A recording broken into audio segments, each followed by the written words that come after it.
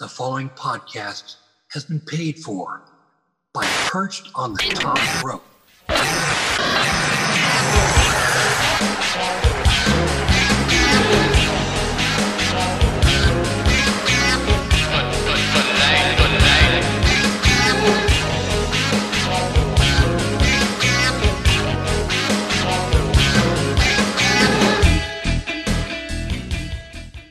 Welcome everyone to Perched on the Top Rope. I am your host, former dirt sheet writer from Ringside News, Sportskeeda, Daily DDT, The Richest, and The Sportster. I am Lee Walker. This is episode 172, and on this episode, we have the media call for Full Gear with Tony Khan, and we have Full Gear predictions. But first, let's talk about what happened last night on the Ring of Honor tapings. Ladies and gentlemen, something I thought would never happen, let alone her working the independent scene. Ronda Rousey made her appearance at Ring of Honor, teaming with her friend Marina Shafir, and wow. This is something I don't think anyone saw coming, but I do want to talk about this. Ronda Rousey is a big deal, UFC Hall of Famer, WWE multiple-time champion there, multiple-time, UFC champ, things like that. Why did you debut her on a pre-recorded show, let alone just Ring of Honor? So, that happened last night. Now, we talked about who we think the big signing is that you can hear after the media call with Tony Khan. I am still adamant that it's going to be Will Ospreay, but with Ronda Rousey showing up, that puts a big twist in who it could possibly be for this contract signing. So make sure, fans, you tune in tonight. Fight TV, Bleacher Report, AEW Full Gear. 0 Hour starts at 7 p.m. with the main show starting at 8 p.m. So enjoy the media call and enjoy the rest of the show. Remember, spoiler free is the way to be. Hello, everyone. Thanks for joining us today to reconnect with Tony Khan to catch up on all the action leading into Full Gear this Saturday night at the Kia Forum in L.A. So just a few quick housekeeping items. In the interest of time and give everyone a chance to participate, we kindly ask that you refrain from asking two-parted questions or three-parted questions. Let's try to keep it to one question per reporter. Also, please try to keep your questions focused on the upcoming shows this week. And as Robin mentioned, please make sure your phone is unmuted. Okay, let's go. Let's turn it over to Tony Khan right now for some opening thoughts, and I'm going to open your lines for questions. Tony. Thank you, Jim. Hey, everybody. I'm so excited about this week. This is one of my favorite weeks in wrestling, one of my favorite weeks in life, Full Gear Week, and it's really special being out here in LA. I don't want to take up too much time. I want as many of you to get a chance to ask a question as possible, and I'll stay as long as I can to get as many questions in as we can. So with that, Jim, please take it away. All right, let's go. Jim Varsalone from the Miami Herald will begin. And we'd like to ask Phil Strum from USA Today's Under the Ring to be ready after Tony and Jim connect. Jim, you're up. Thanks, everybody. With this big event coming up, and it looks like a great card again. Curious, because obviously the big thing with Sting announcing retirement, Ric Flair's going to be there for this one coming up. I'm curious with Darby, because Darby has done awesome. Has there been thoughts already, because Darby's been with Sting for a while now, of, okay, now what are we going to do with Darby? Maybe not specifics, but has there been thoughts yet about that once Sting does retire? That's a great question, Jim. I think it's important to remember Darby was on fire before Sting got here and has continued to stay on fire. I think Sting has been a great mentor to Darby, and the crazy thing is, I think for the crazy world of modern 2023 present-day wrestling, I think Darby has been an awesome person to help Sting get reintroduced after taking a lot of time away. And Darby is a great mind for wrestling, and he's one of our top stars. And I think certainly it's very fitting he'll be alongside Sting for Sting's retirement. Also, I think Darby's got such a bright future, many years ahead after Sting retires, but I'm really glad that the two of them have had this great run.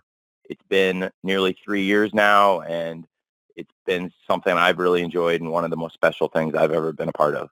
Thanks, Jim. Thank you very much, Jim. Phil Strum from USA Today's Under the Ring is next. Stephanie Chase from Digital Spy will follow. Phil. Hey, Tony, thanks again for doing this.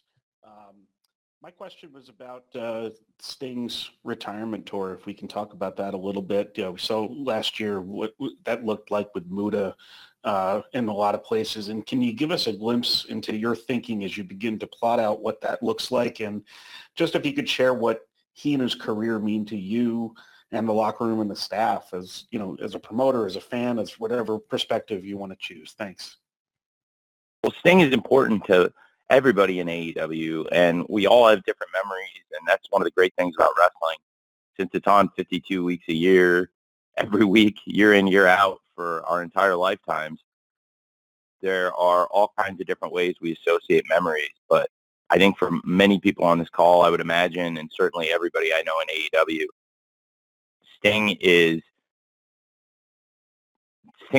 somebody that so many of us have been a fan of, but as we've gotten to know him and work with him, he's also the nicest person I've ever known. He's so kind and so genuine. He's selfless, and I'm in awe of him. Sting is somebody that I think we should all aspire to be like. He's really just one of the most positive and warm people I've ever known. And he's also such an incredible legend, in the perseverance and staying power of Sting to be in this business and coming up on, realistically 3 years in AEW that have been just incredible for us. And I hope we've made it a great send-off for him. And, I'm so excited to have Sting here in AEW for the remainder of his time here, and we want to make the most of it. And anytime Sting is in a city, it's really great because it may be their last time to see Sting there. And here in Los Angeles this weekend, I believe this will be Sting's last match in LA. And I think it's very fitting that it would be with such great partners as Darby and Adam Copeland, and taking on one of AEW's greatest stars and the TNT champion, Christian Cage, alongside the Patriarchy, Luchasaurus and Nick Wayne. And for Sting, I expect he will go out in a great blaze of glory. Nobody tries to talk Sting into doing the insane things he does in these matches, and he's always trying to push the limits. And I think it goes to show that he just wants the fans to have a good time, and that's a mindset Sting's brought to wrestling for so many years. And now in 2023, I mean, these past couple of years, I think Sting's been crazier than ever and done some of the wildest stuff he's ever done in wrestling in his 60s. And we just want to make sure we give him a great last run here in AEW. Thanks for asking about it. Thank you, Phil. Stephanie Chase from Digital Spy is next. Mike McGuire from Vista Radio in Canada will follow Stephanie. Stephanie. Hi, Tony. How are you? I am very well, Stephanie. Thank you very much. How are you? I'm great, Tony. Thanks for talking to me today. I know I asked you before a couple of months ago about the female voices backstage in the creative meetings, booking, agenting, and just within the company in general. And we've seen in the past few months the hiring of Jimmy Jacobs, another male on the creative side. And it's recently been reported that a top female in the company, your legal chief, Mega, has stepped back to focus on the Jags. I know she's not from the wrestling side of it. You've still got Sarah Stock in there, but has there been any increase in female voices backstage, either giving their ideas creatively, taking input, or when it comes to larger company decisions? Well, two of the top executives on the wrestling side who work as coaches and are in my office every week putting ideas together and working with women and men in AEW are Sarah Stock and Madison Rain, and both of them are doing a great job. And we see both of them every week coming in and putting in great ideas. And Madison Rain's been with us for a long time. She was not traveling every week with an injury, but I really enjoy working with her. I thought she did a great job last night. And Sarah Stock has been awesome since she came in. Because she also speaks Spanish, she is able to communicate better than some other people backstage with some of the luchadors who come into AEW. So Sarah Stock has worked with a lot of the great women and men and been involved in some of the best matches on TV recently. And we have a great group of people here, and I think it's a great group of women and men on the staff, and absolutely those are two of my favorites on the wrestling side. Thank you, Stephanie. Mike McGuire from Vista Radio in Canada, you are next. John Orchiola from Screen Rant will follow. Mike. Hey, Tony. Thank you very much for the time today. Always appreciate these media calls, and I love the chance to talk to you here. A question about just your planning going into Full Gear and even shows moving forward from here. You've obviously been dealing with a lot of injuries, a lot of plan Bs, plan Cs, and maybe some of these decisions have been made more on the fly than others. And I don't want you to spill the beans here. I like watching wrestling and being surprised. But I guess the question I have is, with the level of intensity that your wrestlers are putting out in the ring today, are you coming up with plan Bs and plan Cs more often now in case something, heaven forbid, does happen in the ring? Well, it's a great question. I think we got some practice at that in the lockdown era because very frequently, and again, I mentioned earlier, and we all know it, wrestling is a 52-week-a-year business. There's no off season, and it is the ultimate nonstop marathon that never ends until you quit. And I think that in the lockdown era in 2020 and 21, we got a lot of practice with people being out with, during the lockdown, either exposures or people who had COVID. And so we didn't want them to come in, and we would change plans from what we previously had to protect those people and protect everybody. And there were periods of time where lots of people weren't traveling. So I changed a lot of things, and it sometimes led to great moments. Like Jon Moxley and Eddie Kingston was something that if you watched All Out 2020, there was a battle royal, and it came down to Lance Archer and Eddie Kingston. And if you watch it, I think it's clear those are the two guys, not only obviously the two final people in the Casino Battle Royal, but also two people that I was setting up where they were both future Jon Moxley opponents. But Eddie ended up moving up the order, and that match happened sooner than I was originally planning it. It worked out great. And here we are at Full Gear, and that ended up being the main event of Full Gear 3 years ago, one of my favorite shows we've done. And there's been so many great things along the way that happened due to an injury or a change. But on the flip side, I can't lie to you and say it's been easy or that, I've been happy about it. I think that some of the stuff that happened at Grand Slam in particular, it was such a great show, and we're on such a great run of big events, yet losing Adam Cole for an extended period of time and Jon Moxley for a shorter period of time, but one that also had major effects on the company. These were really challenging, and also those guys were on a roll and doing great stuff. Jon Moxley and Orange Cassidy were on fire, and Adam Cole and MJF had been just crushing it for us. So it really was challenging those in particular, and we've had a lot of stuff come up, but I think it's been great how everyone's pulled together. And what's awesome to me is we've been able to continue this awesome streak of pay-per-views. I've said it over and over because I believe it's true. Since Collision started in particular, I think we're on the best run of pay-per-views we've ever done. We started the year great with Revolution, and there were a lot of things I liked at Double or Nothing. And then when Collision kicked in, I absolutely believe that when we went from doing 3 hours of television every week to 5 hours of TV every week, it allows us to tell a lot more stories.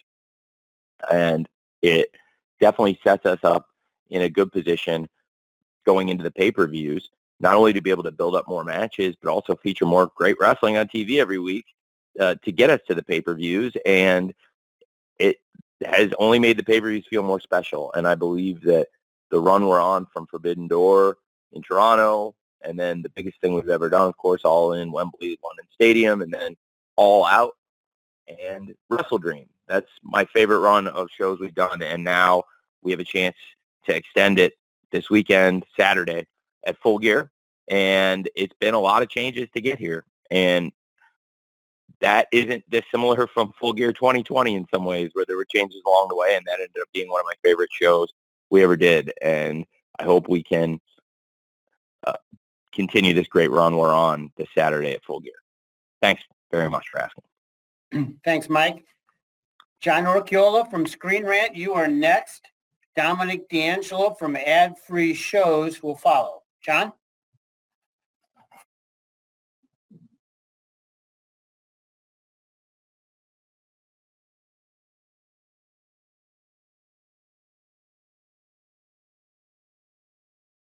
John?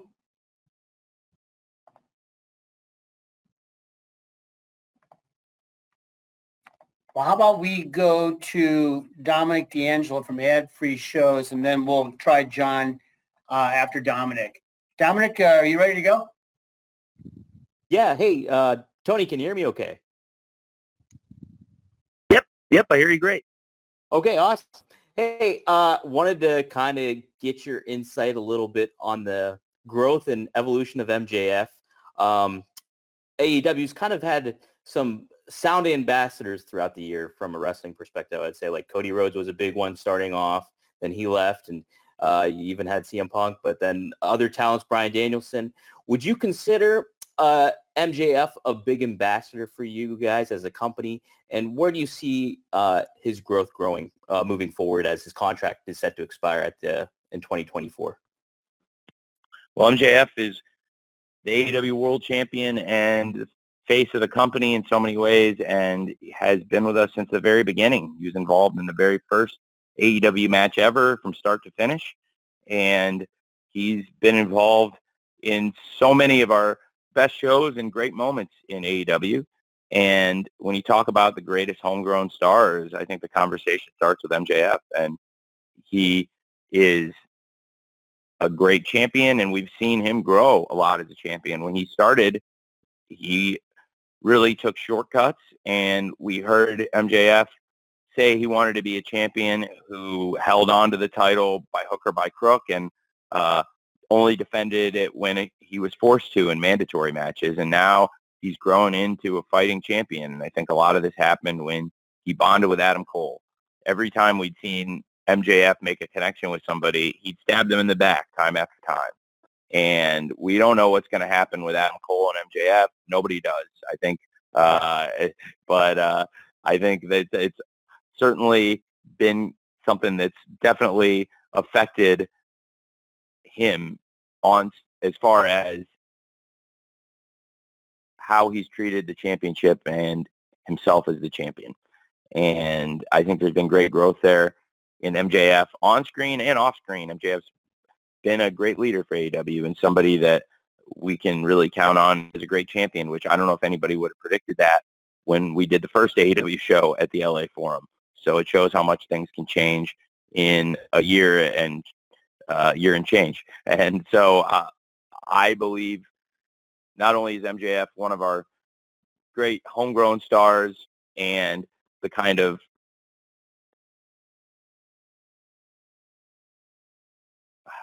prodigious and the kind of indelible wrestling talent that we want here. And I think that is somebody people will talk about for a long time. And as long as he's been here, we've loved having him in AEW. And certainly, I think he's grown into becoming a great champion too. Thanks for asking. Thank you, Nate. Thank you, Dominic. John Orchiola, are you happy to be with us? Hi. No, he can't.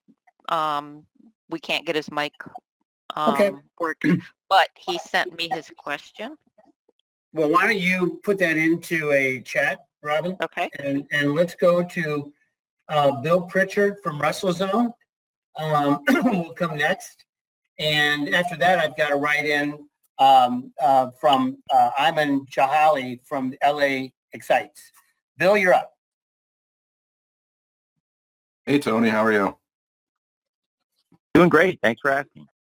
So, Bryan Danielson was just pulled from WrestleCade coming up, and the reasoning was unforeseen circumstances. But he's advertised for next week's AEW shows. So I was wondering if you could speak to the reason why he was pulled from that.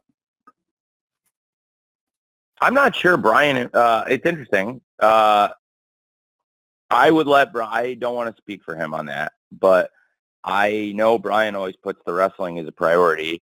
There's also the issue of we're waiting for Brian to get final clearance to fly. He was able to come to Collision in Oakland this past weekend because it was a drive that he was able to make, but he's not able to fly. He can ride in a car. So Pittsburgh is a long way from where he lives, and also WrestleCade, I believe, is a long way from where he lives. So there's a couple of things still at play there, but I would let him speak to that. But I'm not too familiar with that event. So I can't say. Thanks. Thank you, Bill. I've got a write-in here from Ayman Jalali from LA Excites. And here's his question, Tony. Given how anticipated the Hangman Swerve match is, perhaps more so than any other match on the Full Gear card, please talk about why you think their storyline has resonated so much with the fans. Well, they're two of the top stars. Swerve and Hangman are on fire, each of them right now, and I think they've had a great chemistry. They wanted to fight each other from the beginning, and what we've seen, the way it's played out, it's been a great rivalry. And I think it's great to see in wrestling two people that care so much about beating the hell out of each other. And what started as a rivalry about who can out-wrestle each other and who is going to be the bigger star going forward has turned into something far more personal.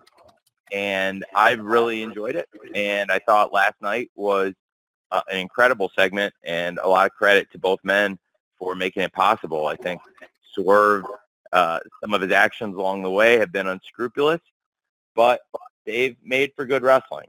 And I've had people ask me at times questions about some of what's happening with some of the heels and why I haven't punished them for some of the things they've done. And frankly, I don't think it's my place to, and I don't think it would serve the baby faces in these situations for me to be doing that. And it's come up also in the World Championship, and I could address that in another time. But in this situation with Swerve and Hangman, there's been some stuff that's happened outside of the ring, and it's really not my place. It would be the place of the authorities, perhaps. But for me, it's pro wrestling, and I would want them to settle it in the ring. And that goes hand in hand with last night. We are so close to one of the biggest events in wrestling. We're so close to one of my favorite nights. I can't wait to walk into the Forum on Saturday morning and realize fully that it's Full Gear and it's in the Forum. I can't believe it. And it's going to be awesome. And this is one of the reasons. I'm so excited for the Swerve Hangman Texas Death Match. And we're bringing the Texas Death Match to Hollywood. I think that's awesome. And these are the two guys you'd want to have in it. And as for should I have suspended Swerve or, punished Swerve for the home invasion? Absolutely not. I think that's the place for the legal authorities to do stuff like that. And in this case, I want them to settle it in the ring. And it's helped make what you just said in your great question a lot of interest in one of the most anticipated wrestling matches of the year, which is Hangman Page versus Swerve Strickland in the Texas Death Match this Saturday at AEW Full Gear in Los Angeles. And I can't think of a better way for them to deal with their issues than in the ring. And that's why last night, when we're so close to the pay-per-view, I had said these two cannot touch each other, and if either of them attacks the other, they attack each other, the match is off, and both of them are banned for the rest of the year, which nobody wants, and certainly neither of them and their families and their businesses, they don't want that.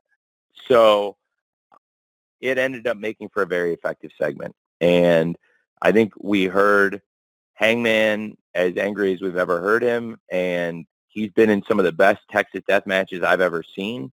And Swerve's on this incredible run. We saw Swerve had Hangman's number at Wrestle Dream in Swerve's hometown, Seattle. And I can't wait to see what happens this Saturday at AEW Full Gear. Thanks. Thank you very much, Ivan.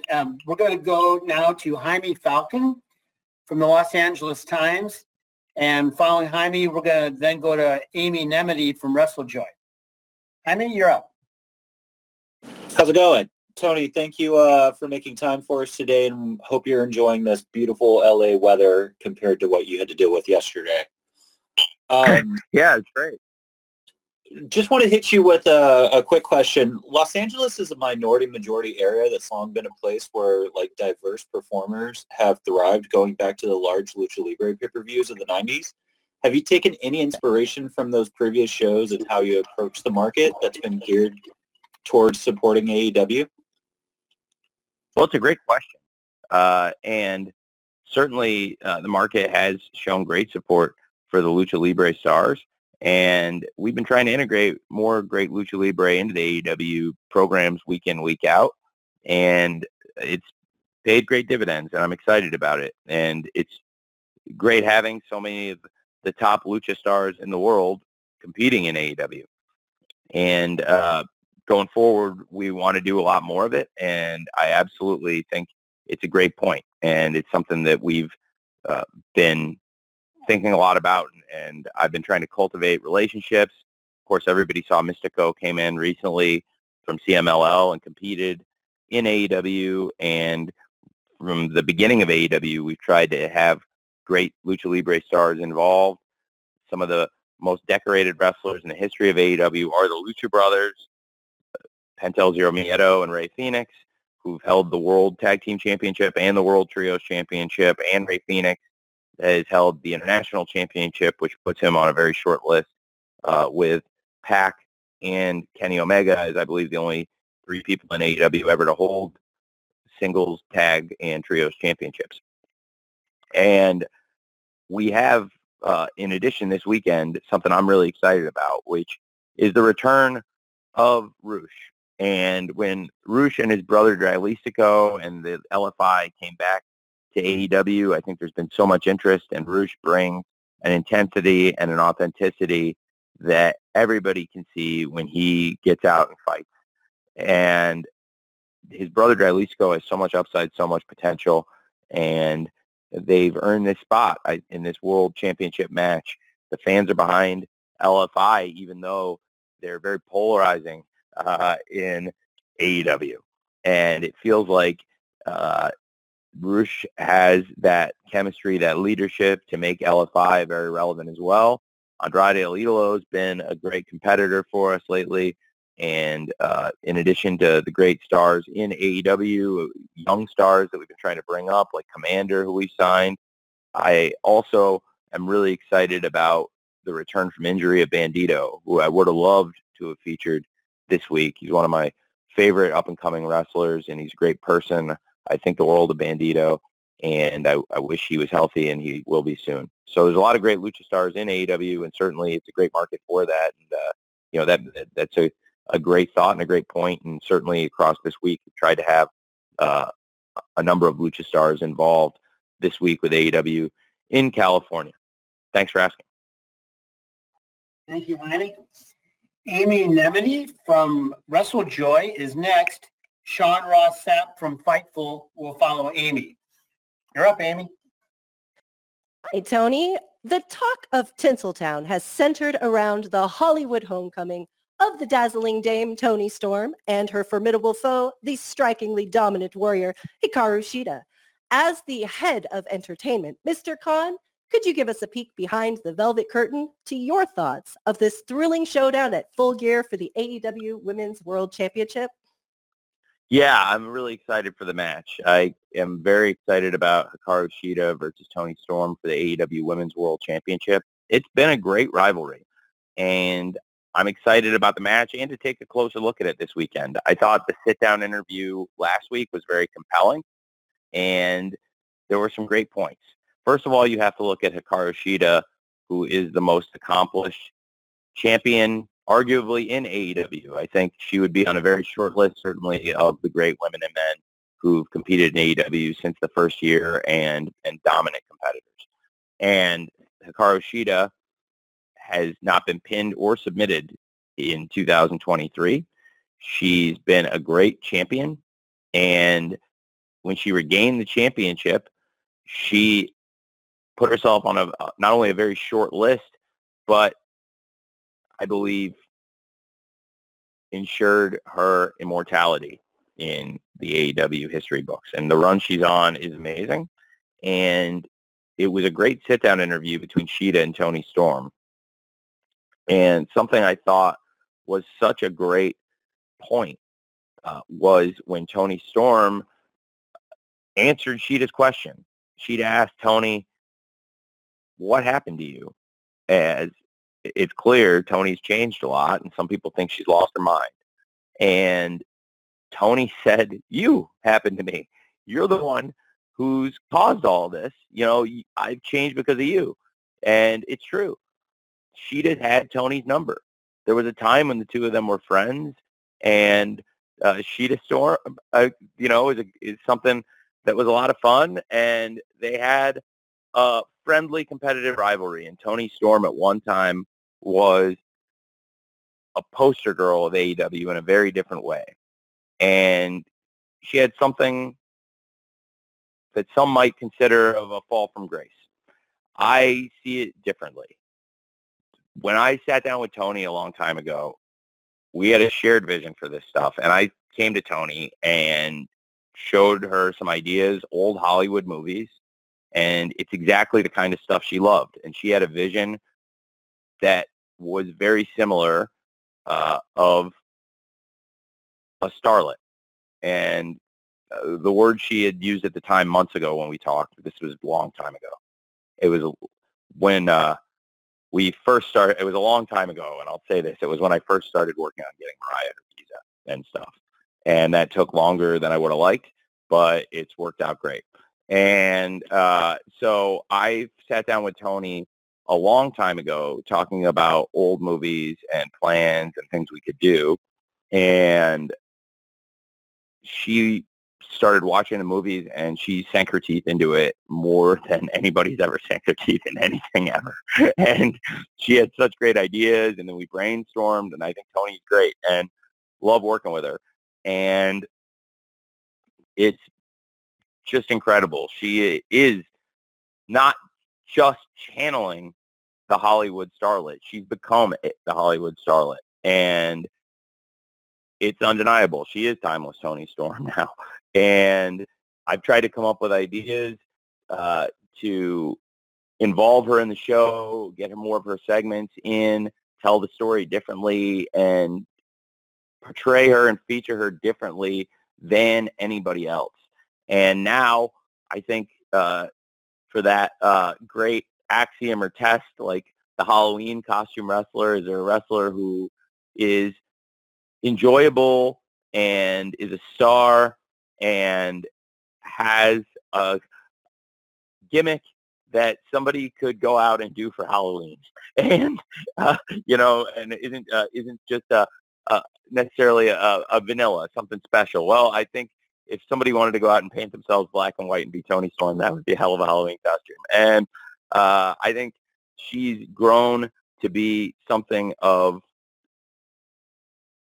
an immortal character in AEW. I used that word earlier, and I mean it because I think there's stuff in wrestling that people will remember years from now and talk about. And I think she's doing something people will remember for a long time, and it's only going to keep getting better and better as we keep going on, and it's really just getting started. And I think it's important to remember that like Tony said, it got started with Sheeta.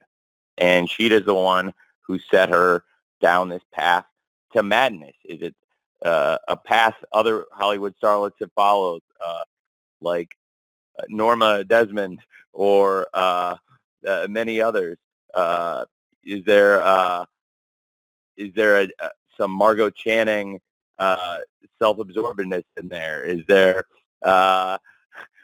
well, frankly, I'll save some surprises and not say much more about it, but I am excited about what's happening with Timeless Tony Storm and Hikaru Shida.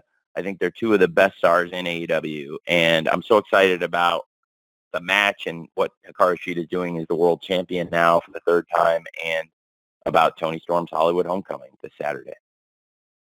Thank you. Thank you, Amy. Sean Ross Sapp from Fightful is next, and Sean will be followed by Dave Meltzer from the Wrestling Observer. Sean.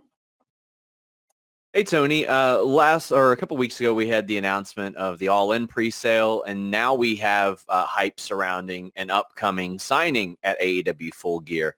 Much is made when you have these announcements or even announcements of announcements. How do you sort of weigh when you do that and sort of decide how you hype them up and to what degree you hype them up? Because obviously that's something that's talked about a lot in its own. Well, it's a great question, Sean. That's a really well thought out question. And it's something I weigh all the time because we have to announce matches and announce moments and announce huge things and signings. And sometimes you just try to do what feels right and create engagement. And that's something we've been able to do, whether it be on television or through social media. I think certainly we created a lot of awareness about Wembley by putting a lot of fanfare around the announcement and then putting it on television and getting a lot of eyes on it and conversation about it. And I think now there's a lot of awareness about the December 1st on sale. And I think we've been able to use the TV and social media at times to get people excited. And then there's times where I like to keep people on their toes. And it was fun to have something this past week on Collision that people are blown away by. And that's the Continental Classic, which people are really excited for. And I'll have more information about that right after Full Gear. And for those of you coming to Full Gear, I can even talk to you with a lot more details in the scrum after the pay-per-view about where this is going and who's going to be involved in the Continental Classic and what's going to be taking place there in the weeks to come after Full Gear. I think right now I want to keep as much focus on Full Gear as possible. And you mentioned an announcement I had about a new signing. I'm really excited about that. And I think that's going to be someone that will be a great addition to AEW, and it's going to be a big deal. And, as for how to announce the announcements or when to announce things, it's something that definitely there's lots of different ways to slice and dice it, and there's tons of different ways to approach that.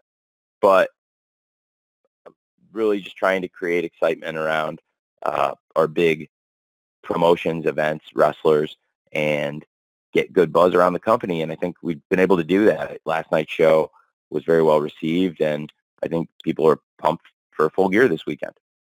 On Saturday, I should add, by the way. It's weird, not the pay-per-view on Sunday, but I'm very, very glad we'll be doing it on Saturday, and then I'm able to red-eye back for the Jags game, too. Thanks, Sean. Thank you, Sean. Dave Meltzer from the Wrestling Observer is next. Paul Berry from Newsweek will follow Dave. Dave? Hey, Tony, how are you? Hey, I'm great, Dave. How are you? I'm great. I'm great. I'm looking forward to the weekend. And so as far as I guess it's what I'm kind of curious is you've done pay-per-views actually with shorter windows between them in the last, since the end of August. And what have you learned, pros and cons as far as putting it together and business-wise in doing that? And also, are you close to $1 million gate for Saturday? Yeah, That's a great great question at the end there too. We are approaching it. We've got a great gate. I think it's closer to the 900,000 range right now, and we've got a great chance to make a push with a big walk-up. And I think it's going to be one of the biggest crowds we've had all year, and it's going to be certainly a lot of fun. And I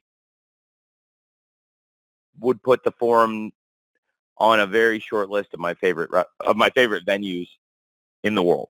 And it's been a lot of interesting and great things that we've come from doing more pay-per-view events for us. And it's definitely been great for the business, bottom line.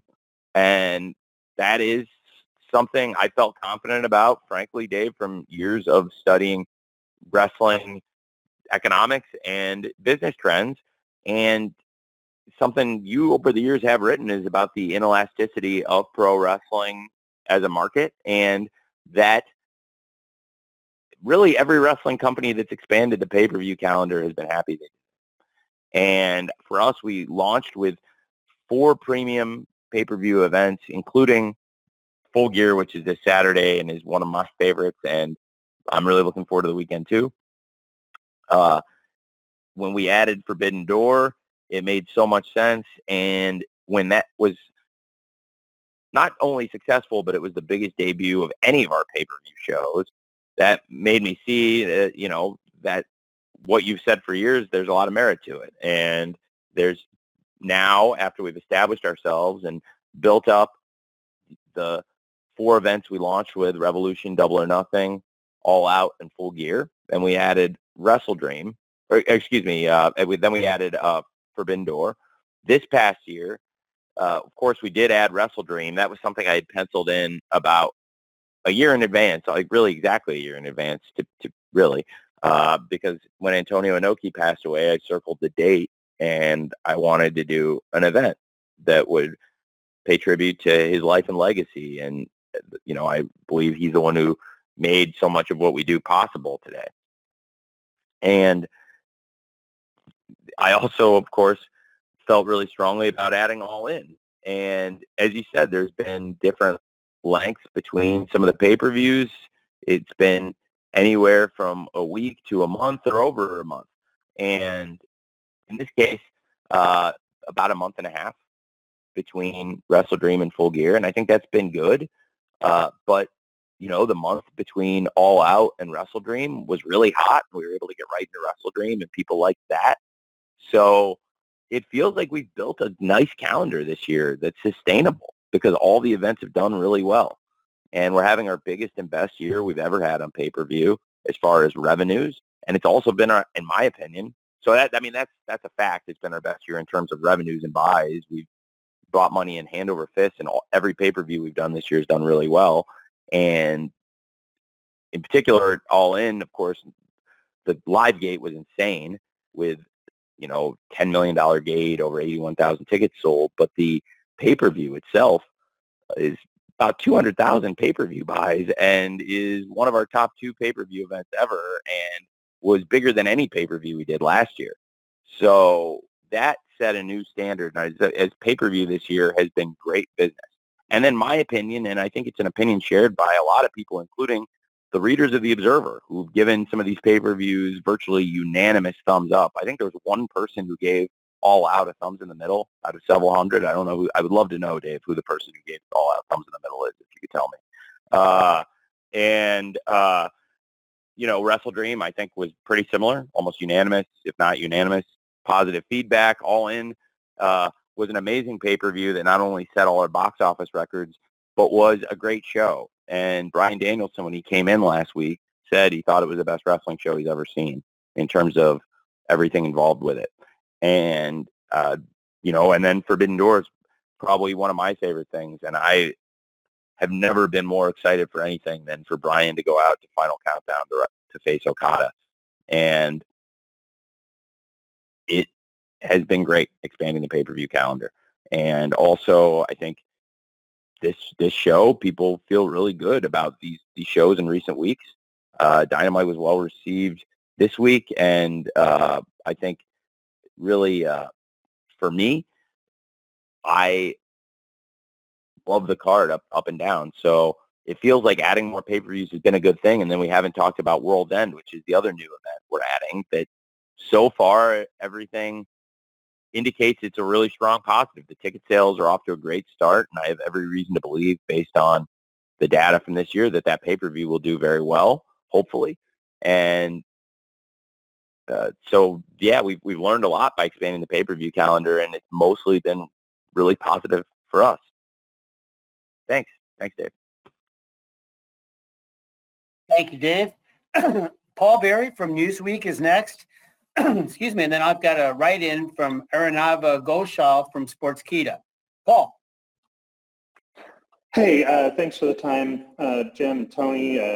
Congrats on a really strong Full Gear card, shaped up really nicely.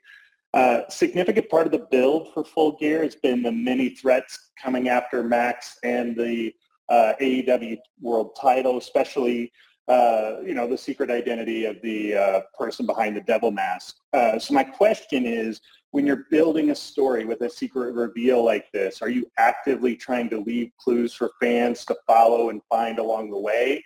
Or are you more working to protect that reveal for the sake of making it feel like a bigger surprise? Well, that's a great question, and I don't want to tell you what's what. Are these clues? Are these red herrings? Certainly, we've put a lot of information out there, and it would be cruel of me at this point, after everything we've done, to tell you what is a red herring and what is important information for later. But I do think we've shared a lot of information in the course of this story, and really, it's been, for me, one of my favorite things on the show. Certainly, it's been challenging with Cole getting hurt, but we're all looking forward to having him back. He was on such a great run, and it's one of the things I take the most pride in when we look back at the end of the year, because Adam Cole, people, I think, after his head injuries, when he came back, I think he had been so hot when he came in 2021, and for better or worse, I don't know if people believed he was ever going to get as hot as he had been. And then in 2023, he defied all the expectations. I think there's a lot of people that really like Adam Cole, and I think there's a lot of people that believe in Adam Cole.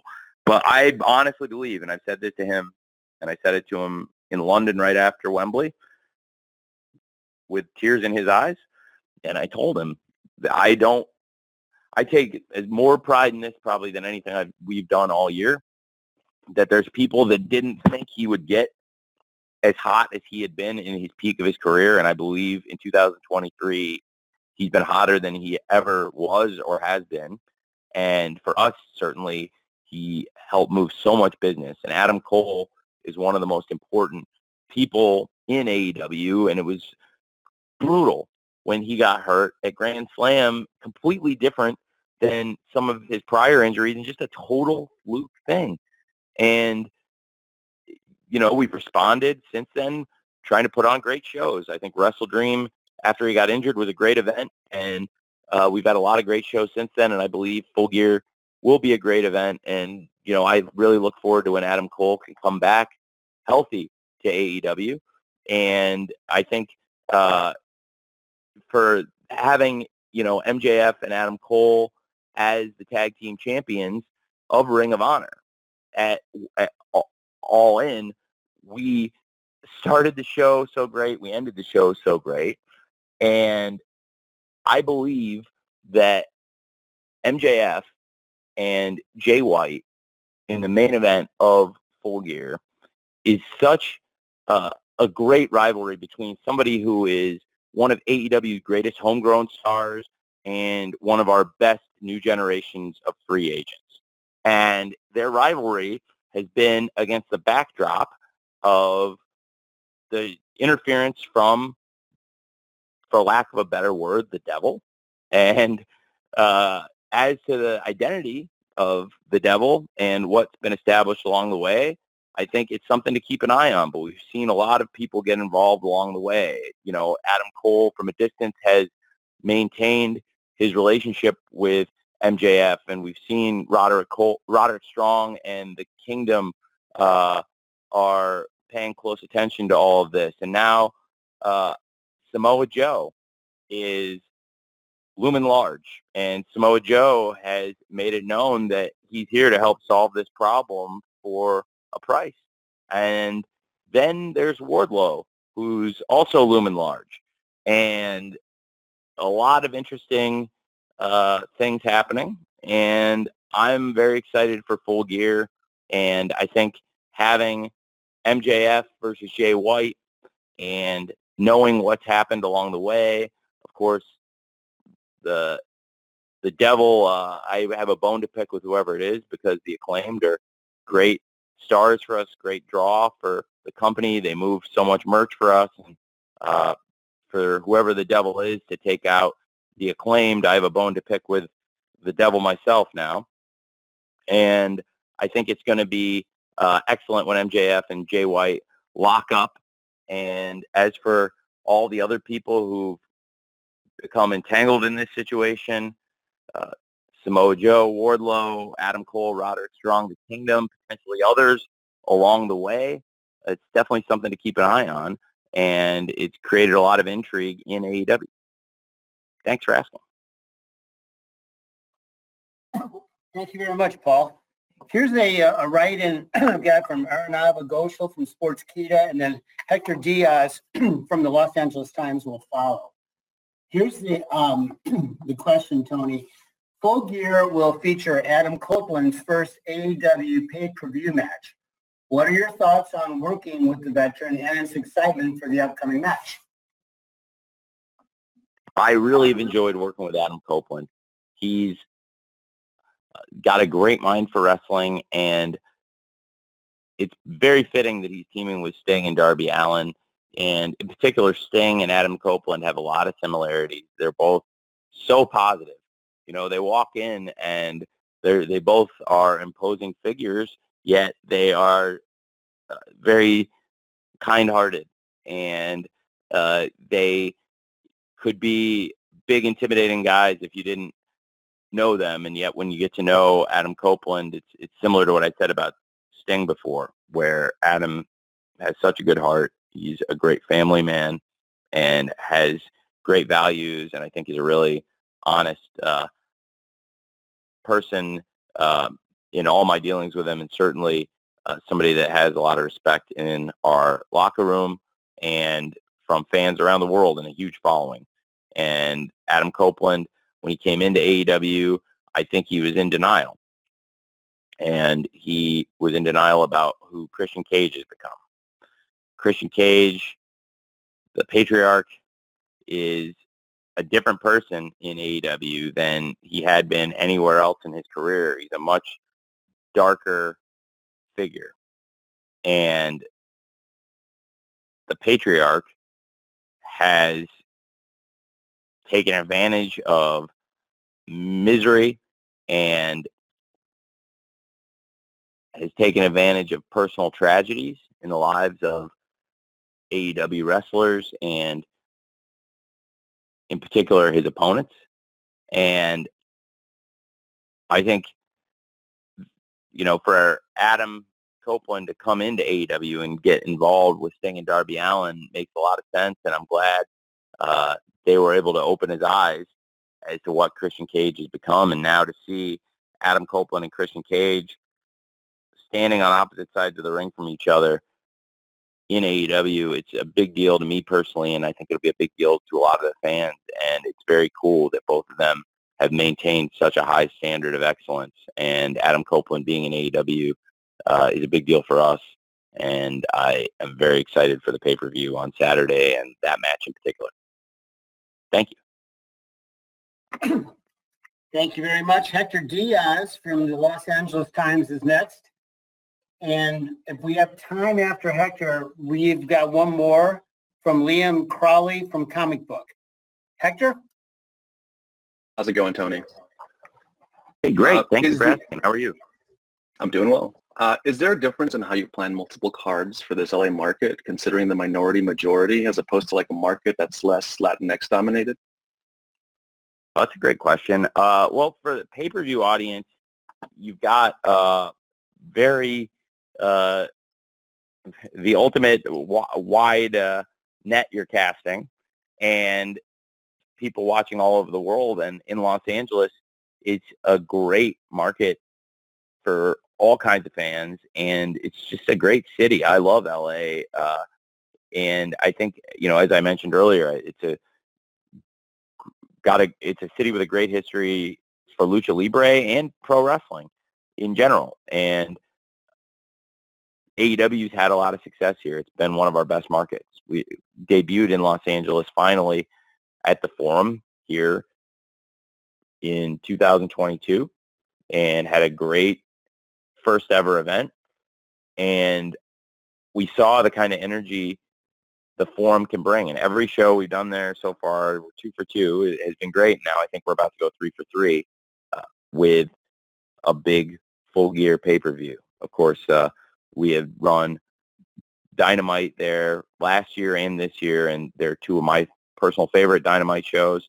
And the crowd brings so much energy, and definitely there's a great Latin fan base in LA, and Lucha Libre has had a good amount of success there. And so we've had some involvement from luchadors on Dynamite and, of course, on plan for Full Gear, and we'll see more of that tomorrow on Collision and Rampage, I think it'd be fair to say, and very excited for that. Of course, we've announced Roosh versus Dax Harwood, which is a great match for tomorrow at the Forum, and a lot more to come for the big 3-hour block of live Collision and Rampage, followed by the countdown to Full Gear. So a big 3.5-hour block, something we haven't had before like this on TNT, and is a great show of support from our awesome partners at Warner Brothers Discovery to give us 3.5 hours tomorrow night for a Friday night block on TNT. And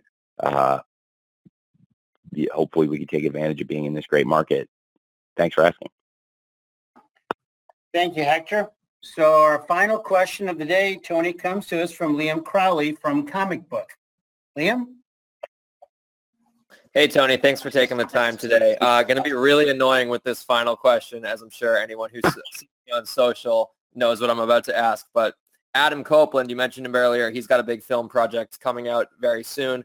Percy Jackson and the Olympians coming out December 20th. 2 days after that, your world champion MJF stars in the Iron Claw, the A24 movie. I know neither of those projects are under the Warner Brothers Discovery banner, but do you have any ambitions to do some kind of cross promotion with both of them, considering that these are two of the first times talent from your roster is crossing over into Hollywood? I can't speak to Adam's project, which is really exciting, and I know a lot of people are talking about. I got on the flight in, I got stopped to talk about it, and I think that's awesome, and it's great for AEW. With Max's project, the Iron Claw, yes, I do think there is. I do think there's a great opportunity for us to promote the Iron Claw, and I'm optimistic that we can. And it's very cool that we'll also be going to Dallas along the way, which is pretty neat and means a lot to me. And that is something we do every December, and great timing with the release of the Iron Claw. Thank you, Liam. Tony, any parting thoughts? Any final comments? Yes, thanks, Jim. Yes, I will give my Rod Serling at the end of the Twilight Zone soliloquy now. This is going to be a great weekend, and all of you, I really appreciate you participating in this. I'm sorry if there's anybody that we didn't get a chance to speak with. Hopefully, some of you will be coming to the live pay-per-view, and if you're on the West Coast, hopefully I'll see you at the Forum, and look forward to having you all at the event. And I'll try and stay and answer as many questions as I can, and it'll be as much as I can do before I get on the red-eye flight back to Jacksonville for the Jags game. And we're going to make it count this time in Los Angeles. I think it's going to be a really special Full Gear weekend. I really appreciate all of you. I don't think it would be possible for AEW to exist or to have sustained this kind of success for years now without all of you and the great coverage each of you provides. And each time I talk to all of you, I really appreciate your contributions. It's great to hear so many of your voices. And if you're not joining us in person at the forum for Full Gear on Saturday this weekend, hopefully see some of you who are on the East Coast at World's End at the end of the year if you're available around the holidays in December 30th. And again, I just wanted to say how grateful and thankful I am to all of you, and hopefully you'll all be able to check out AEW Full Gear on Saturday, and I hope you all have a great weekend. Thank you very much. Thank you, Tony, and thank you to everyone. We are now at the end of our time. As we always do, we will be distributing an audio recording to all attendees shortly. Until then, on behalf of Tony Khan and everyone at AEW, please know we do look forward to seeing you at AEW Collision and AEW Rampage tomorrow night, and for Full Gear on Saturday night. And if you can't make it, we know you'll be watching, and we do appreciate it, as Tony just mentioned. To everyone, best wishes for a wonderful Thanksgiving next week and a spectacular holiday week or month ahead. And we'll see you this weekend. Thank you. The following podcast has been paid for by Perched on the Top Rope.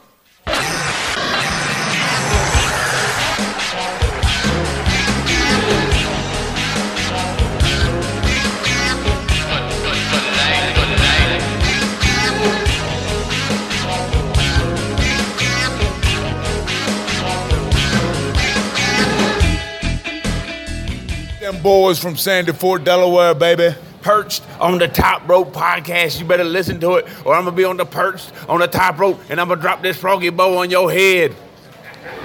Welcome, everyone, to the number 2 podcast in America, ladies and gentlemen, on Chartable's Top 250. I am your host, former dirt sheet writer from Ringside News, Sportskeeda, Daily DDT. Ladies and gentlemen, I am Lee Walker, and I am joined by co-host Alex Todd, who you know as the Adorable One. So, ladies and gentlemen, before we begin, I brought up Chartable. Perched on the Top Rope is currently 2nd in America in wrestling, 83 in America in the sports category. But not only that, we are 149 in Australia, 64 in Saudi Arabia, 72 in South Africa, 69 in the Philippines, giggity.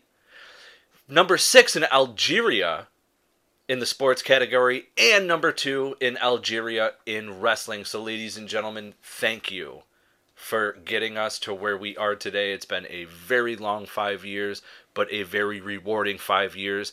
Alex, are you ready to do this show? I'm ready to do this, but before we go ahead with that, I'm gonna do a little, 2-minute interview on you, because I just want to get your thoughts, man. How does it feel, aside from the sports category? How does it feel being the number 2 wrestling podcast in America? Let's get your raw emotions, your raw thoughts on it. So, I was extremely hyped when I saw that I had charted 19 in America the other day, breaking the top 20, because I'd never done that before. Right. I'd ranked high as 70 in America. Other countries like Indonesia, I have been number 1 in.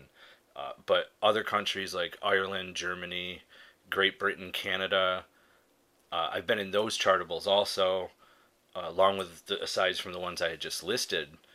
But it's extremely hard to get here because there's so many messages I send out, so much social media work that goes into it.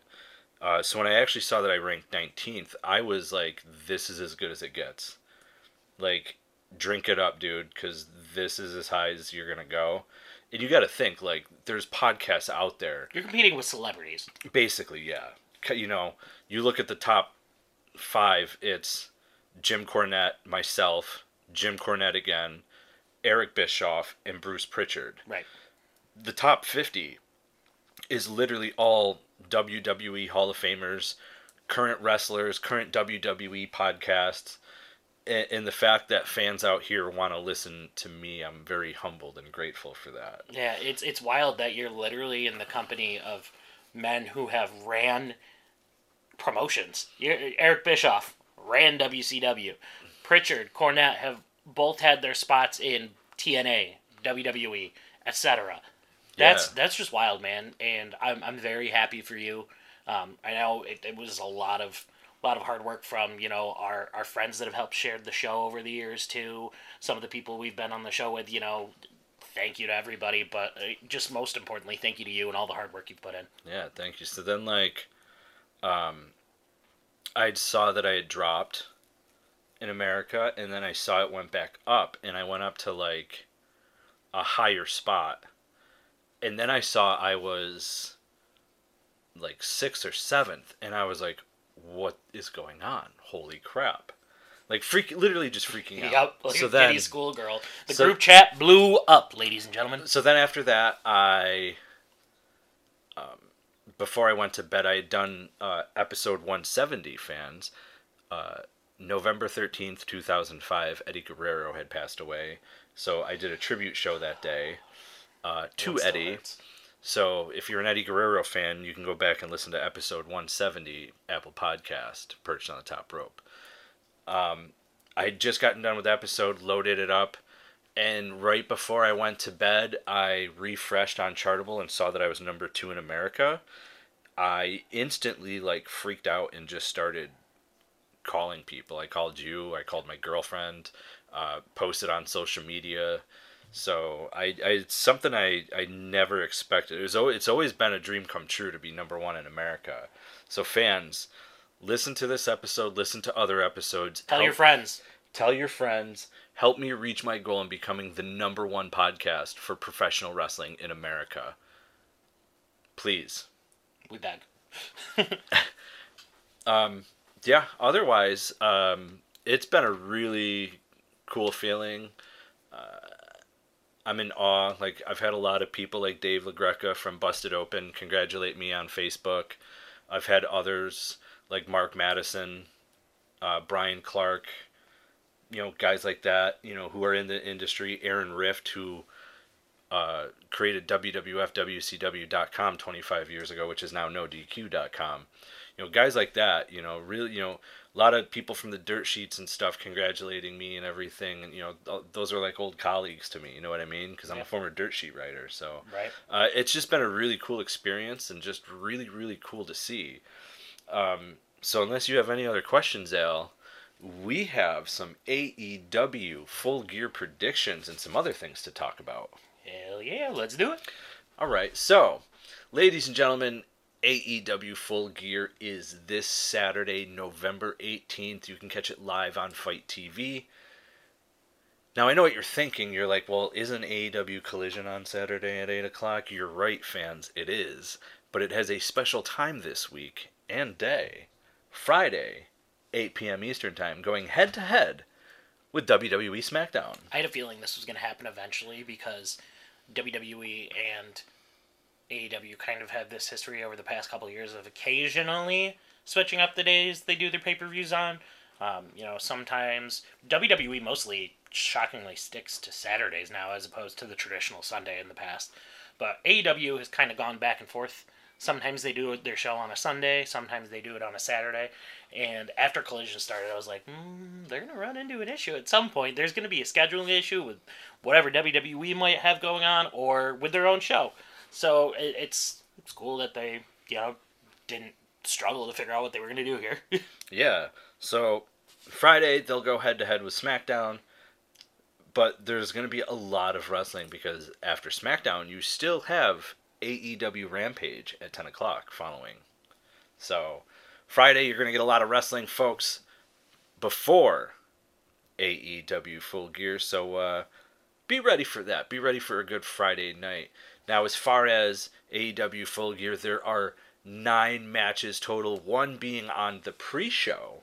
And the pre-show is MJF and a tag team partner to be announced, taking on Colton and Austin Gunn, the Guns, for the not AEW, wow. I'm sorry. I'm used to saying that because he is the AEW champion. Yeah. It's for the ROH World Tag Team Championships. Now, Al, I'm going to break down basically what had happened. Okay. On September 27th, the episode of Dynamite, Jay White had interrupted MJF. White had claimed that he was ultimately responsible for MJF and Adam Cole's friendship. and subsequently teaming, better than you, Bebe. As Cole had gotten injured in their match at the 2022 Forbidden Door, Cole becoming involved with MJF after returning the following year, White then claimed that he would take the AEW Championship from MJF the following week on Dynamite. White, along with his Bullet Club Gold stablemates Juice Robinson and the Guns, attacked MJF. And did exactly what he said he was going to. He stole the AEW Championship. But then he also challenged him, MJF, for the title at Full Gear. Now, MJF accepted. Of course, he's hot because his title's been stolen from him. Mm-hmm. So, the episode, October 24th, the Gun stated that they wanted a match against MJF for the ROH Tag Team Championships. They wanted it at Full Gear, of course, and MJF accepted. Now, October 30th, it was announced that it's going to be MJF and a mystery partner to defend those titles at Full Gear 0 Hour on the pre-show, since MJF's championship partner suffered a broken foot in late September.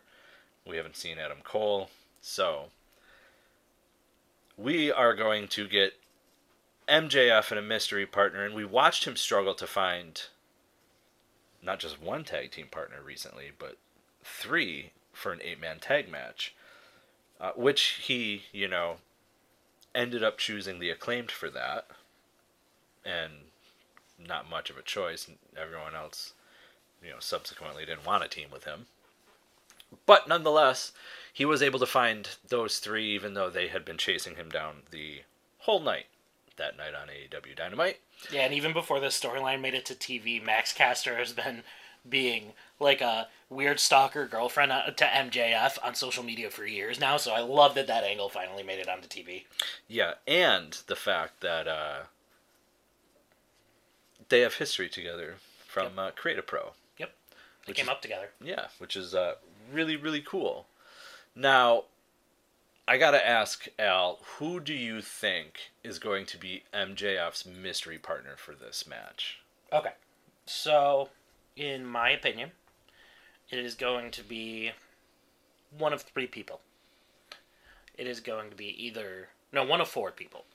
It's going to be either a returning Adam Cole, because there's been a lot of speculation that this foot injury has been worked into the storyline, and that the x-ray that was put on social media could have easily just been not his foot, and it could have been photoshopped. But we'll get into that a little later on. That's the least likely for me. Other possibility, Max Caster steps in, even though he's already part of the Trios Champions. It's just been his thing where he's been trying to defend MJF lately, so I could see that too. 2 names, though, for my remaining 2 guesses that have actually been pretty hot on the internet to be possible tag team partners for MJF lately are none other than the man you formerly interviewed, Richard Holiday, is one guest that's been all over the internet, which I feel like his gimmick with MJF's would pair up very nicely. The other big rumor is that it could be former MLW champion Alexander Hammerstone. So I'm leaning more towards one of the 2 of them. Preferably, I think just with the type of character, I'm going to go out with the dark horse. I'm going to say it's Richard Holiday. I find that interesting. Has Alexander Hammerstone been released from MLW yet? I'll have to double check on that. I'll fact check that real quick. Because his contract, last I knew, was up on 2025. Now, Richard Holiday would also be a surprise to me, especially after the fact that he is no longer dating Alicia Atout, and MJF is dating his now ex-girlfriend. So I'd be curious to see if that played any sort of rift in the friendship or anything like that. And Tony Khan, I think this would, it is Full Gear, but it's also the pre-show, so I don't fully expect it to be like a big name. I would be more than likely to believe it could be Adam Cole if it's not a real foot injury. honestly, I really would not know who it would be besides a returning Adam Cole to shock the world. So the reason I had him so low on my list, though, is because I feel like they're not going to want to save his return for a pre-show. Yeah. Well, it would make sense storyline-wise. I did just fact-check, by the way. Alex Hammerstone, I believe, is still under contract, but it also isn't, unlike AEW, to work stuff out with other companies. I had only brought that up because those two names were circling the internet a lot the past couple days. Yeah, I remember Hammerstone, though, because I remember specifically MLW did allow the release of Lance Anawahi and his tag team partner, but they didn't. It wasn't said by MLW, but it was basically known that they were not going to grant him his release. Now, I would still have hopes for Holiday, but I don't know if there's any sort of personal issue there with MJF and Alicia, you know? Yeah. I think that'd be a great pairing of characters, though, for sure. Well, I mean, they were together with literally Hammerstone in MLW. MJF, Holiday, and Hammerstone as a group. Right. The other dark horse we're not thinking of, too, is the possibility of it being Samoa Joe. Because they've had that whole thing on TV where Joe's been like, I'll protect you, I'll be your partner, but I want a world title match. But also, if you don't pick me, I'm still coming after you for a world title match. So maybe MJF is desperate enough to where he does pick Joe and does give him that world title match, knowing that it's incoming no matter what.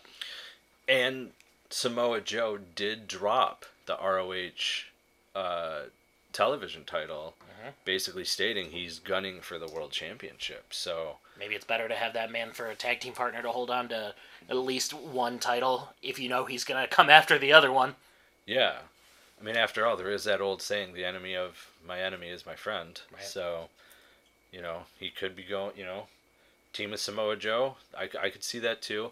So there is quite a few possibilities here. However, as far as the match goes, I don't think MJF loses whoever he's teaming with. The man is way too hot right now as far as this goes. I think the only way he loses if he doesn't end up having a partner at all and has to go 1-on-2. But then if he does lose, I feel like that almost solidifies what happens in the main event. Yeah. Not that that's my prediction or anything. That's just kind of like my thought process if that's what they went with. Like, if you're losing one title, you're most likely not losing the other one. Yeah. But that's just like if they don't come up with a tag team partner type situation. Yeah, and I mean, he's done this before where he's defended both and won both, so. Yeah. Our next match is the AEW Women's Championship. Hikaru Shida, the champion, taking on timeless Toni Storm with Luther. Now, this change in character with Toni Storm was quite a shocker to me. I always loved her look, the way she came out with the glasses, the hat.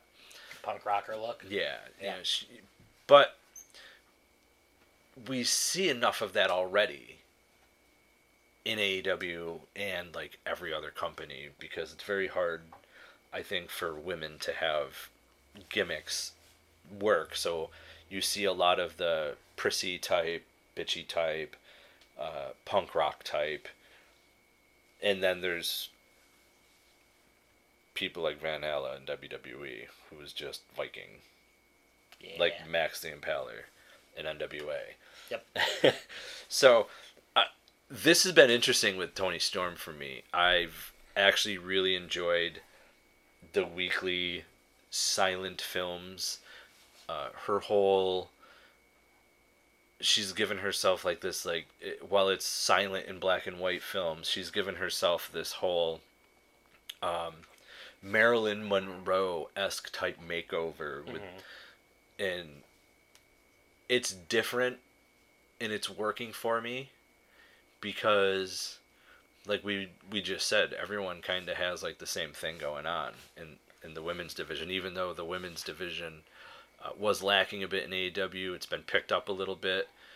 As far as who the champion is, though, Hikaru Shida, I'm not quite sure she's really a drawing power for the company.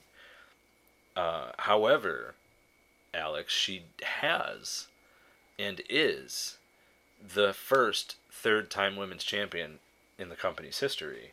Well, I know it's only a 4-year-old company. She still has that. She can still say she made history there. Yeah, and the big thing about this match too is that coming out of this, if Toni Storm does manage to pick up the victory and does manage to become the AEW Women's World Champion, she will tie Hikaru Shida for that right to being a 3-time Women's World Champion, because if you remember a couple years back, she was interim Women's World Champion. After Thunder Rosa was not able to make a return, they made an official statement that they counted her interim championship reign as an official AEW Women's World Championship reign. So if she wins this match, she ties Hikaru Shida for the record. So there's some big stakes in this match. Yeah, absolutely. And who do you think wins? Who do I think versus who do I want? I'm going to go with who do I want. I love the Timeless Toni Stone character right now. It kind of gives me the same vibes that Matt Hardy went through when he was doing the broken Matt Hardy thing. Like, it started as like a mental breakdown and then led to this thing that's like picking up a lot of steam. And any reason to get RJ City on AEW TV, I will always love, because I used to watch him wrestle. So seeing him on AEW TV with her is pretty cool too. I'm going to go with my girl. Timeless Toni Storm becomes the second time 3-time AEW Women's World Champion. All right, so you're claiming we're going to have a second, third-time champion. Second, third. I'm going to stay with Ann Still. Okay. I'm going to say Hikaru Shida. There's not much personally for me here, but I think there's something in line why Hikaru Shida is the champion right now, and I think right now is not the time for her to drop the belt. Going against your girl, Toni Storm. I Yep. never thought I'd hear that. I know. I'm disappointed. I'd rather be disappointed than mad, I guess. I don't know. No, I thought that was worse. I thought people hate when you're disappointed. Whatever. I'm fine with it, I guess. Okay. You can be disappointed, just don't be mad at me. How's that? Okay. Just can't be both. One or the other. Yeah, it's got to be one or the other. The next match is the 6-man tag match, which is Sting, Darby Allin, and Adam Copeland with Ric Flair taking on Christian Cage, Luchasaurus, and Nick Wayne.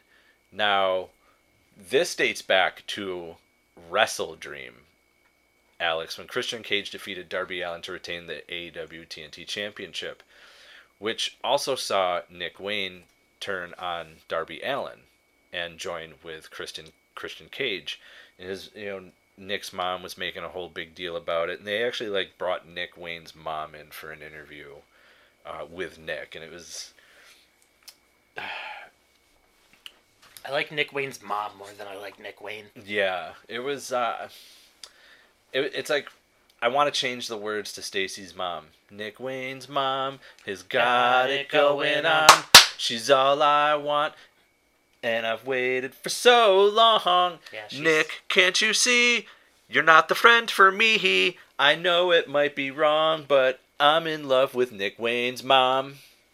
Yeah, so Cage and Wayne would later attack Darby Allin further until Sting came out to make the save.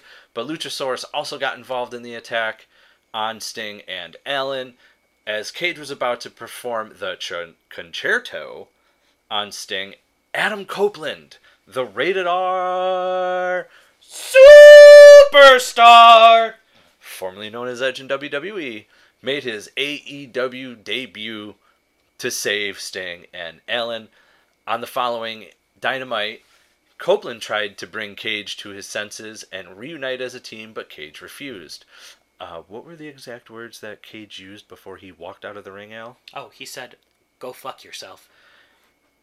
And the FCC won't let me be. All right. So, on October 24th, on AEW Dynamite, Christian Cage, Luchasaurus, and Nick Wayne interrupted Sting and challenged him, Allin, and a partner of their choosing to a 6-man tag team match. This was also the, debut of Ric Flair. Ric Flair came out and told Sting, I want to be there for the last ride with you, and yada yada, so on and so forth. So if we see Ric Flair wrestle, I'm just going to say this, fans. Go back and watch his so-called retirement match that he had and tell me if you think he should go into the ring. Listen, at this point, out of the 4 members of Evolution, Ric Flair's had the most recent match, so he's got less ring rust than the other 3 combined. Give him a break.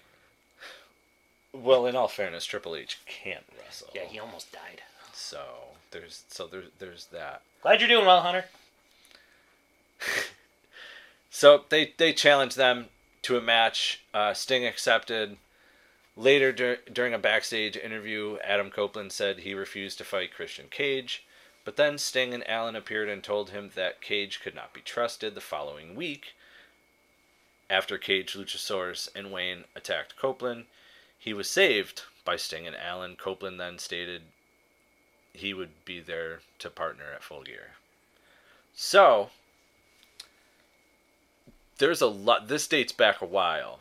The feud with Christian Cage and Darby Allin and the Hot Potato Championship. Oh, yes. Yeah, ladies and gentlemen, the TNT Championship is known as the Hot Potato Championship around here. If you haven't listened in before when we talk about AEW, the TNT Championship has changed hands more than the WWF Hardcore title when it had a 24/7 run. Changed more hands than the 24/7 Championship in WWE. This belt has changed hands so many times.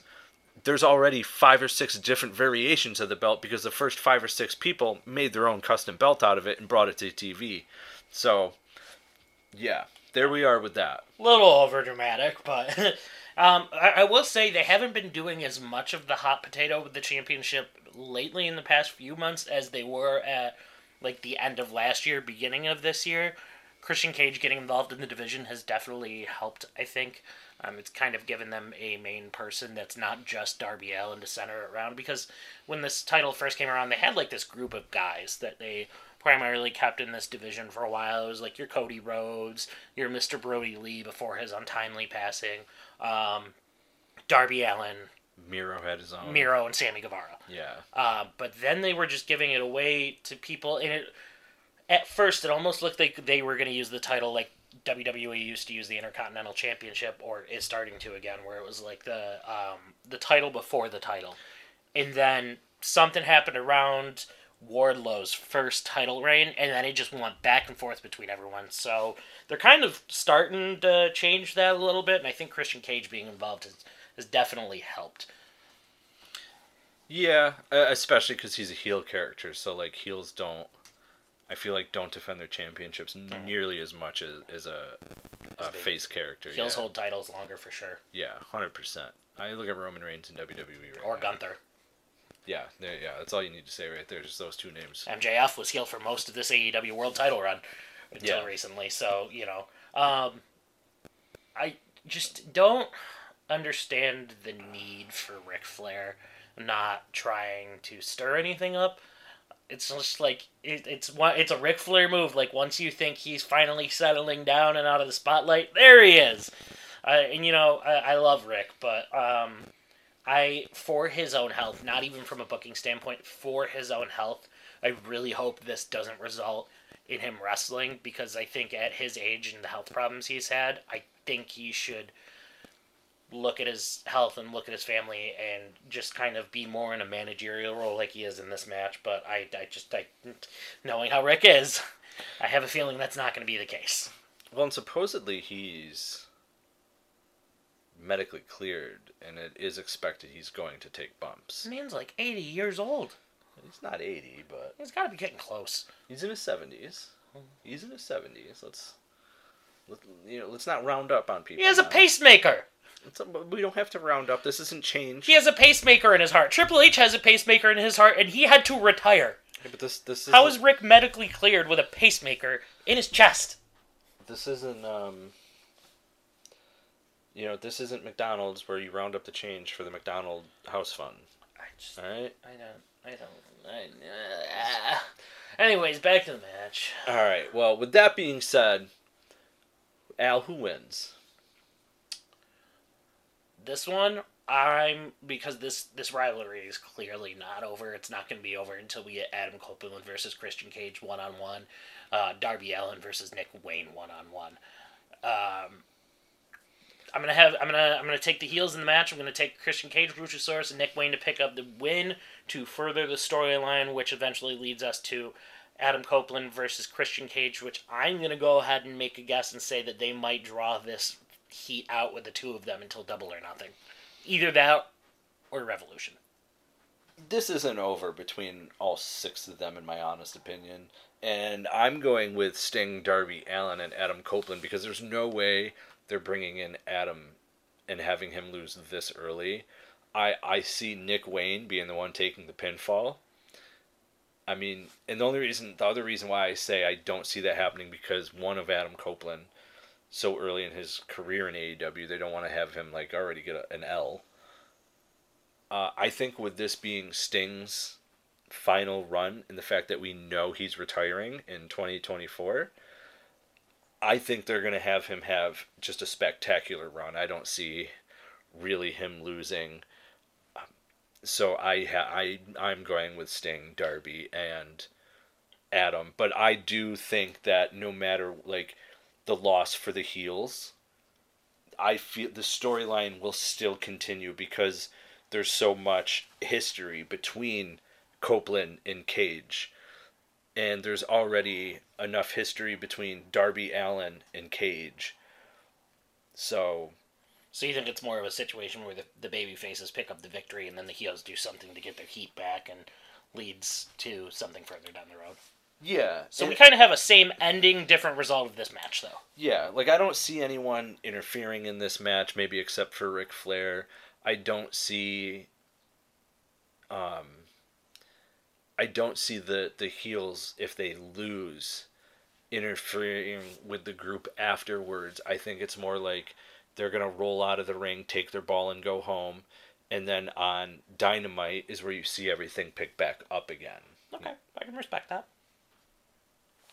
Now, the next match had a little controversy to it a while back. Not so much these two particular with each other, but it is the AEW International Championship.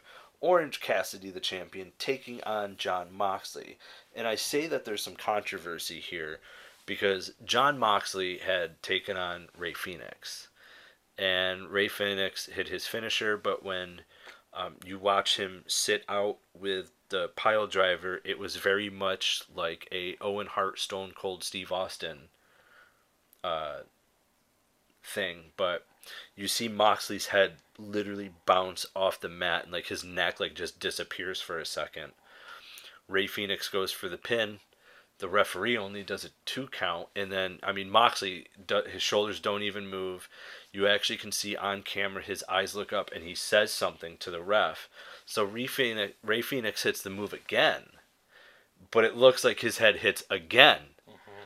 And then the ref goes 1, 2, 3, new international champion Rey Fenix. But Rey Fenix was clearly not supposed to win that match. So they had him hold it and basically have him be a placeholder, if you will.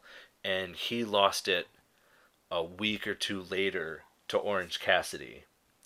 So Orange Cassidy is the international champion again. He's also the longest reigning international champion in his first run. Yep. So Moxley comes back. Moxley wants his AEW International Championship, which brings us to this match. And all I have to say about this is, I'm just going to say it right now, Alex. Jon Moxley and new AEW International Champion. And I'm going with that because there was clearly a storyline with Jon Moxley in the International Championship that AEW wants to run, because if they didn't, they wouldn't put him back in this title match or title reign or whatever. Yeah, I fully agree. This whole storyline has gotten kind of messed up by Moxley's injury. There was a clear audible that was supposed to be called in that match from what's been told already, to where after he got injured the first time, the referee was supposed to call for the 3 count. And then Moxley got pissed off at him. There's a little bit of heat with the ref, according to backstage sources. Yeah, I just thought it was really weird. At first that they didn't just keep the title on Rey Fenix and then have him lose back to Moxley, but I think this makes a little more sense because there was already that pre-existing feud with Orange Cassidy and John Moxley heading into, what was it, All Out or All In, one of the two. I don't remember which pay-per-view they had the original match. But I think this makes more sense for key purposes to get it back on John Moxley, even though the BCC is kind of like a tweener role right now. But it makes more sense for him to go back to a rival that he just very recently had bad blood with to regain the title, because now it'll show that he unmercifully beat Orange Cassidy twice. Orange Cassidy is known as probably the workhorse of AEW at this point, so I think that'll be good for them. It'll be interesting to see where they go with this, because it also, even though they're the AEW Tag Team Champions, it looks like they're slowly building up to Ricky Starks versus John Moxley. So I think a lot of that depends on how this pay-per-view goes, who's champion in whatever matches, but with the tag titles and the international championship. But for this one, I'm going to agree with you. I'm going to say John Moxley wins the title back. We bring up Ricky Starks, and fans, if you go to youtube.com at Perched on the Top Rope or Apple Podcast episode 159, you can listen to Lance Archer. That's right, we had AEW's The Murder Hawk Monster, Lance Archer, on Perched on the Top Rope, and he praised Ricky Starks huge, especially for winning the Owen Hart Cup. So I do expect a singles run again out of Starks here pretty soon. Well, they're definitely going in that direction too, because before the whole firing of CM Punk, it was very clear that we were heading into a big program with Punk and Starks, and then they moved that over to being with Bryan Danielson. So they clearly have plans for Ricky Starks right now. They just gotta, with everything that's gotten moved around between Punk being fired and Danielson being injured, they've just got to move the right pieces into play. Yeah, and we're going to be talking about Ricky Starks in a few minutes because he has a match on this card. But first, let's get to the Texas Death Match between Adam Hangman Page and Swerve Strickland with Prince Nana, what's my name? Prince Nana, what's my name? Say what's my name. All right. This honestly has been some of Page's best promo work, and you know I've been very vocal in the past about the lackluster promos of Hangman Page, especially when he was AEW champion, because everyone wanted him to become the AEW champion, and then when he won it, it was like no one gave a shit. Even the company felt like it felt like the company didn't even care. It's unfortunately considered the most lackluster AEW world title reign, but behind CM Punk's in most opinion, only because his literally lasted a couple hours because he got injured. Yeah, both his lasted all of a day. Yeah, well, one was a day and the other one was like a couple days until the following Dynamite when he hurt his ankle. Yeah, so aside from those two, a lot of people consider Hangman Adam Page's world title run a little lackluster, kind of because of management hiding him and not keeping him on the shows frequently and his promo work. But like what you said, this program, I never thought that, and this is nothing against either performer, I never thought that these two would be, I never thought I needed this program as much as I do. They are highlighting the very best of both Hangman Adam Page and Swerve Strickland in this program, and I firmly believe whoever comes out on top of this should be eventually in line for an AEW world title match or run. Yeah, and so far, we're on the fifth match, really the fourth for the actual pay-per-view itself. But if I had to pick so far, the best promo work has been with these two. Swerve, you know, I'm using quotations here, folks, breaking in to Hangman's house, being in front of the crib. You remember, I'm sitting there in the group chat because I'm thinking to myself, where's his wife? Is the baby in bed? Is she in bed? Is there a baby in the crib? How did someone just break in that easy? Don't you have a Ring camera, bro? All these things are playing through my head, right? And, I mean, I know it's a staged house and everything like that. You know, these are the little differences, though, between AEW and WWE. I mean, not even WWE, WWF. Stone Cold and Pillman. Pillman's in the house with his wife. They made it look like, I mean, I'm fairly certain, though, they actually used his house. But, like, he was there. Look at Randy Orton and Triple H. That one was a more obvious staged compared to the Austin and Pillman thing, but still, both had felt more real than Swerve's. I'm glad you changed it to WWF and not WWE, not accounting for the Randy Orton Triple H thing, because they also did that thing with Seth Rollins and Edge a few years ago, where Edge did the same thing as Strickland. He simply just waltzed into Edge's house and was just apparently setting up a camera and just sitting there basically taking an interview for himself right in the middle of Edge's house. Yeah, so like I was sitting there and I was just like, I was watching it, and the whole time though I'm like, where's the wife? Is the baby in the crib? Like, you don't hear any crying or anything, so like you assume no. You just assume no one was home. But I think it would have gave it more realism if someone was, like, if his wife was there. And, even if they had just audio of like a baby crying or something in the crib, you know what I mean? It would have gave me more realism, like if the baby cries and his wife turns or comes into the room to check on the baby and Swerve is standing there and Nana standing there, and like that's when Adam runs out of the ring in a panic, right? Right. Because now he could think, oh, no one's home, but then he hears the baby cry and his wife is right there and he just bugs right out, Right. But it is what it is. It was still a great segment. I'm just being a picky fan of over 30 years nitpicking everything, because that's what we do apparently. So, well, to go off of that though, the Hangman Adam Page promo on AEW Dynamite this week was probably his best promo work that I've ever seen. The only time I've ever seen him come close was when he basically shot on CM Punk in the middle of the ring before Double or Nothing. But he literally was just talking about, he was taking shots at Swerve about him getting fired from WWE when he got released. He was taking shots at his wife not wanting to see him, his kids not wanting to see him. And that's the type of stuff people bought into when they did that feud in WWE between Riddle and Seth Rollins, where real life shit was getting brought up.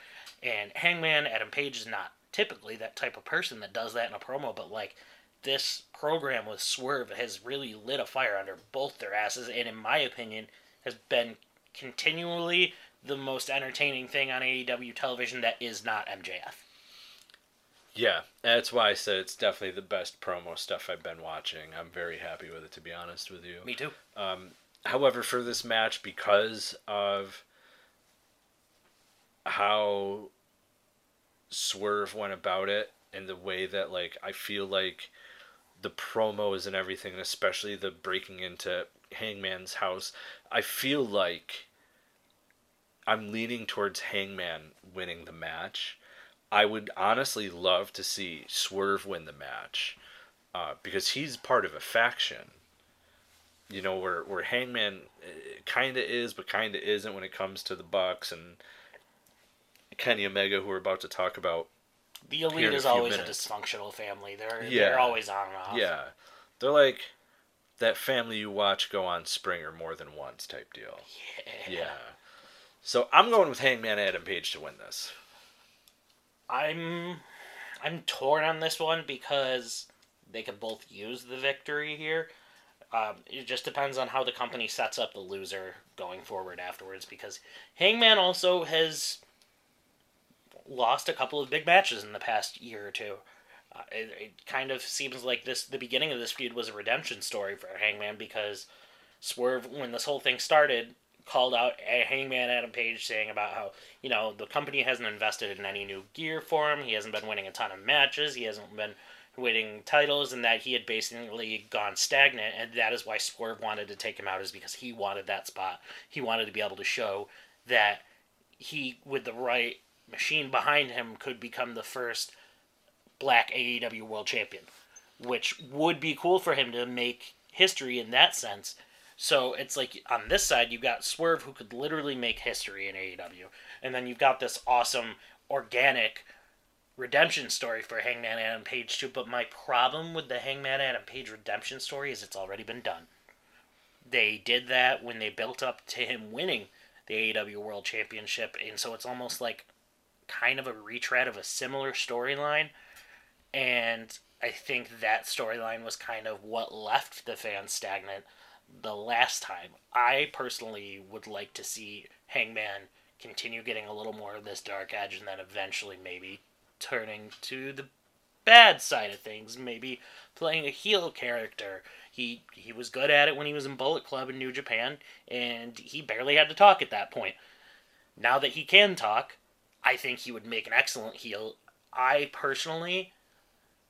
going to go with Swerve Strickland to win this one. Okay. We've been quite different on this whole pay-per-view tonight. I like it. And I think Swerve versus MJF would be a solid program for the world title. That'd be a good match. Yeah. It'd be a good match. I mean, Hangman always puts on a good match. It's just, that one, the title reign they gave him, it was just so lackluster. I actually think it hurt his career a lot. Yeah. I think I'll be happy no matter who wins this match. I just want them to set up whoever loses it the right way going forward, because they could both use the win. Obviously, they're not both going to get it. So just make sure you have a plan for whoever's not winning this match. Yeah. It's going to be a good match, though. Texas Death Match, I feel like that's a type of match that Hangman could put on a solid performance. Yeah, I agree. And our next match has an odd stipulation to it. Now, it's a tag team match. It's the Golden Jets, Kenny Omega and Chris Jericho, taking on the Young Bucks, Matt and Nick Jackson. Funny story, I've interviewed 3 out of the 4 men in this match. If the Golden Jets win, they will get the Young Bucks AEW Tag Team Championship opportunity, as they are the #1 contender for the AEW Tag Team Championships. But if the Young Bucks win, the Golden Jets must disband as a team. Now, Nick and Matt had an issue with Jericho being, teaming with Omega because, every faction he's been part of, he is literally disbanded in the 4 years of him being in AEW because the leader starts demanding too much. The narcissistic comes out of Chris Jericho, and we're seeing a different side of Jericho right now, teaming with Kenny Omega here as the Golden Jets. I do have to say, though, I don't want to... I'm going to hold off on what I was about to say because we're talking about it in a little bit. Okay. But there is somebody who I think Kenny Omega will end up teaming with that had a different golden name, if you will. Yeah, I think another thing that we're not even thinking about, too, the other reason, and they mentioned this in their first initial issue with Jericho and Omega, too, is that every group that Jericho has been a part of has also, at one point in time, targeted the Elite. Or targeted members of the Elite. Yes. When they weren't together. The Inner Circle and the Elite had an extraordinary feud at one point. Matt Hardy even got brought into it during the pandemic era. And then, I believe, if I'm remembering correctly, the JS had targeted certain members at times when the Elite wasn't together, but different members of the group as well. And at one point, during the Inner Circle feud, Chris Jericho also attacked Matt and Nick Jackson's father in a backstage segment, which they had mentioned when they brought up the issue with Kenny and Chris teaming together. I mean, it's known, Chris Jericho said it himself, if we're talking about on-screen wise, he's not a good person, he's done some shitty things, but it's more of an enemy of my enemy is my friend, which we brought up earlier, talking about Samoa Joe. Same thing applies here. Chris Jericho had, him and Kenny Omega had issues with Don Callis and Konosuke Takeshita, so they were just kind of trying to take care of that, and the Bucks, being the Bucks, got petty and didn't like it. I'm going to throw my opinion out here right now. The Golden Jets are going to win. And I say that because it's very clear that it looks like the Young Bucks are on the verge of yet another heel turn. They're the big show of AEW. They've gone back and forth between heel and face turns more than I can count in the 4 years that they've been together. I think we're going to see the Golden Jets win, and I think you're going to see the Young Bucks absolutely lose their mind and beat the living hell out of both of them after the match is over. And then you'll see Kenny and Chris go on to face Big Bill and Ricky Starks for the AEW Tag Team Championships. Oh, we don't know that yet, but we do know that the Young Bucks are currently the number one contenders. And while I want to say that the Golden Jets do win because I feel like they're going to be in line for tag team title shots, I am going to say the Young Bucks win this match and we see the disbanding of the Golden Jets, which I know doesn't make sense because it's a team that they just put together, you know.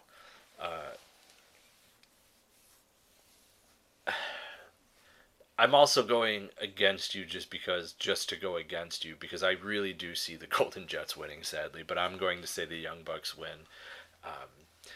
Because after this, I really don't know what they have in store for Kenny Omega and Chris Jericho, where at least the Young Bucks, we know, can just end up back in a feuding with another tag team or something, you know what I mean? Right. Like, we know that can happen. That's, like, not the end of the world. We also know that they have a little issue as they were removed as EVPs on the website. Yeah, there's a little bit of controversy there because nobody knows really what's going on. They've been removed of the name on the website only. There's nothing official saying anywhere else that they've been removed from their position, but they also posted, it was on Instagram, I believe, the other day, that they were in fact still EVP, so it could have just been something related to the website. It could have been more. Nobody really knows at this point. A website could have been updated and it just didn't get added back in. Who knows? Yeah. But it was something to note. So you're going with the Golden Jets. I'm going with the Young Bucks. That brings us to the AEW TBS Championship, as champion Chris Statlander is facing Julia Hart and Sky Blue in a three-way match. And I don't know how well this is going to go for Chris Statlander, because we did see Julia Knight hit the mist or whatever, the spray, in the eyes to Sky Blue, and she's not the only one she's hit. However, Sky Blue seems to be a little resistant to it. We see her doing the makeup with, like, it under the eyes where it looks like, you know, it's like, you know, dripping down type deal with her blue and the black that she'd been doing. It's like progressional, kind of like Malachi Black's eye over the years. And also like how Julia Hart had done her makeup when she had been, you know, mistakenly sprayed, right? Missed on. Yeah. So there's, you know, this could be potentially a 2-on-1 match where Sky helps Julia Hart become the champion, but I don't know what the end game here is for the both of them. We have seen where Julia has seemingly been trying to recruit women into the group with Malachi Black and King and Matthews and everything, and Sky was one of those that she had targeted. So we don't know if we're going to get Sky resisting. We don't know if this is the match where Sky fully turns and joins. But we do know that it could potentially become a 2-on-1. And I mean, it still could with Sky teaming with Statler. I mean, I think you're going to see all three at one point working together. And then towards the end, you're going to see something big happen. Yeah. Where either it becomes a 2-on-1 situation with Chris Statlander having to fight the both of them off and picks up the victory, or I think we see it where Sky Blue helps Julia win the championship. What do you think? I have not been following this storyline very much, I'll be completely honest. That's fine. You know, I'm not able to catch all wrestling. What I do know is that since Chris Statlander has came back, she's had a lot of hype behind her. People were really happy to see her again. I marked when she came back, marked when she won the title. R.I.P. Jade Cargill. But I love Chris Statlander and I love her act, and based on the little bit that you just said, I think I'd rather have them turning that more into a feud with Sky Blue and Julia Hart coming out of the match, where she, you know, is adamant about not joining the House of Black. And I'd like to see Chris Statlander, wow, say that a million times, Chris Statlander, I'd like to see Statlander win the match and retain the title. Okay. I too would like that. I am a fan of Statlander. To me, Julia and Sky, like, Statlander's like got the both of them on every sort of advantage there is in this match, to be honest. So, to be honest, I would necessarily think, I don't think Julia Hart's ready for something like that. And also, I don't think Sky Blue is ready for something, for a championship run. Nothing against them themselves. It's just, I feel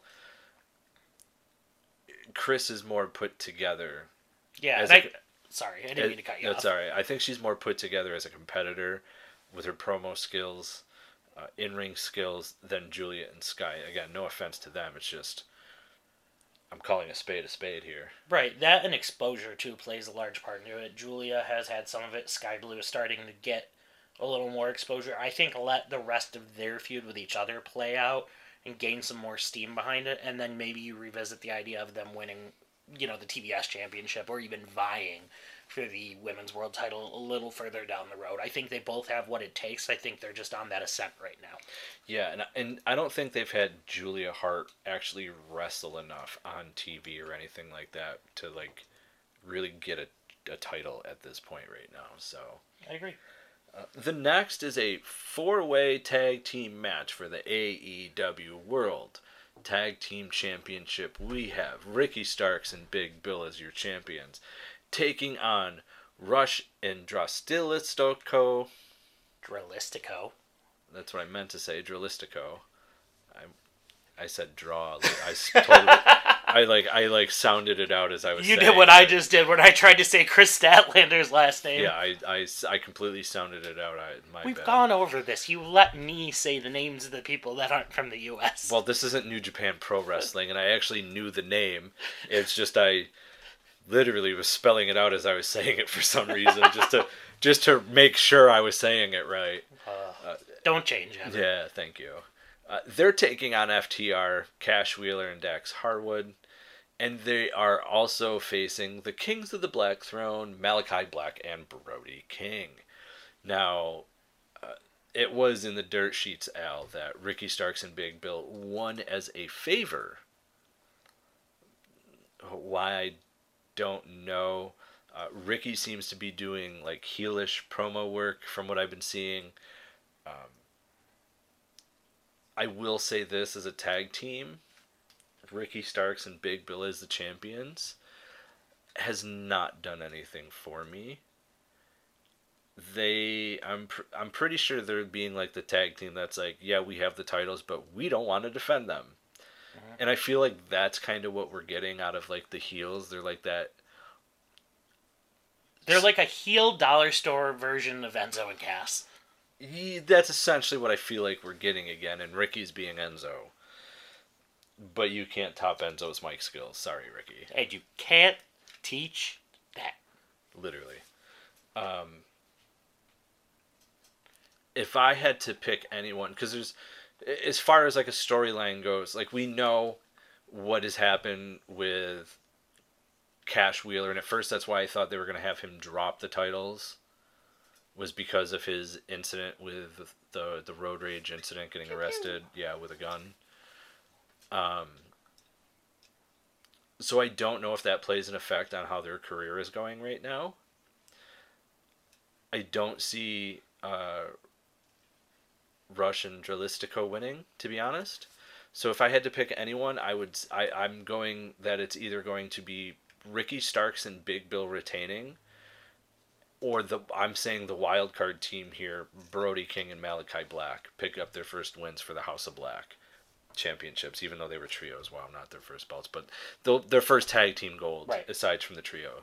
So to add to what we were saying about them winning the tag team titles being a favor, it was a favor to FTR. This was also reported to. The reason they did the favor for them is because Cash Wheeler was also injured around the time of their match. I want to say it might have been another bicep injury. He's had issues with that bicep ever since he sliced it open that one time on Dynamite, I believe it was. It was on either Dynamite or Rampage. But it was injury related. He needed some time off. I don't think Rush and Drolistico have been built up the right way to win the tag team titles just yet. I think that could easily be done in time. I don't think that this is their night. I would like to see Ricky and Big Bill lose the titles because I want to see them both go on and do bigger and better things. I think Ricky Starks busting into the TNT title division after this whole Edge and Christian, or Adam Copeland and Christian Cage thing is done, I think could be a good spot for him too. He's already got a little bit of a built-in thing going on with Adam Copeland already. So I think that would give him some exposure to bigger stars. And honestly, with all the work that Big Bill has put in over the past years, beating his addiction issues, going on to have an awesome run and Impact, and then coming to AEW, while he might not be the person to win it, I think he'd be a good challenger for the AEW World Championship too at this point in his career. So I think they both have more upwards direction they can take if they lose the tag team titles. And they've had enough of it. It hasn't been a super long reign, but it hasn't been a super short reign. I think they've had enough of a tag team title reign at this point to warrant that. So, my two, you can never bet against FTR because they could win the tag titles on any given night at any given company. So, I think it's possible that they win. We're going to actually agree for once because I've heard some rumblings that there's tag team plans for Malachi and Brody because Buddy Murphy or Buddy Matthews, whatever he goes by now, I think has been taking care of his visa issues and whatnot. I'm going to agree with you and say that Kings of the Black Throne take the tag team titles. And then if and when Buddy Matthews comes back, you have the possibility of them playing up the Freebird rule. Yeah, where anyone can defend them. Yep. I like that. This brings us to our last match. Match number 9 of the night, including the pre-show, 0 Hour.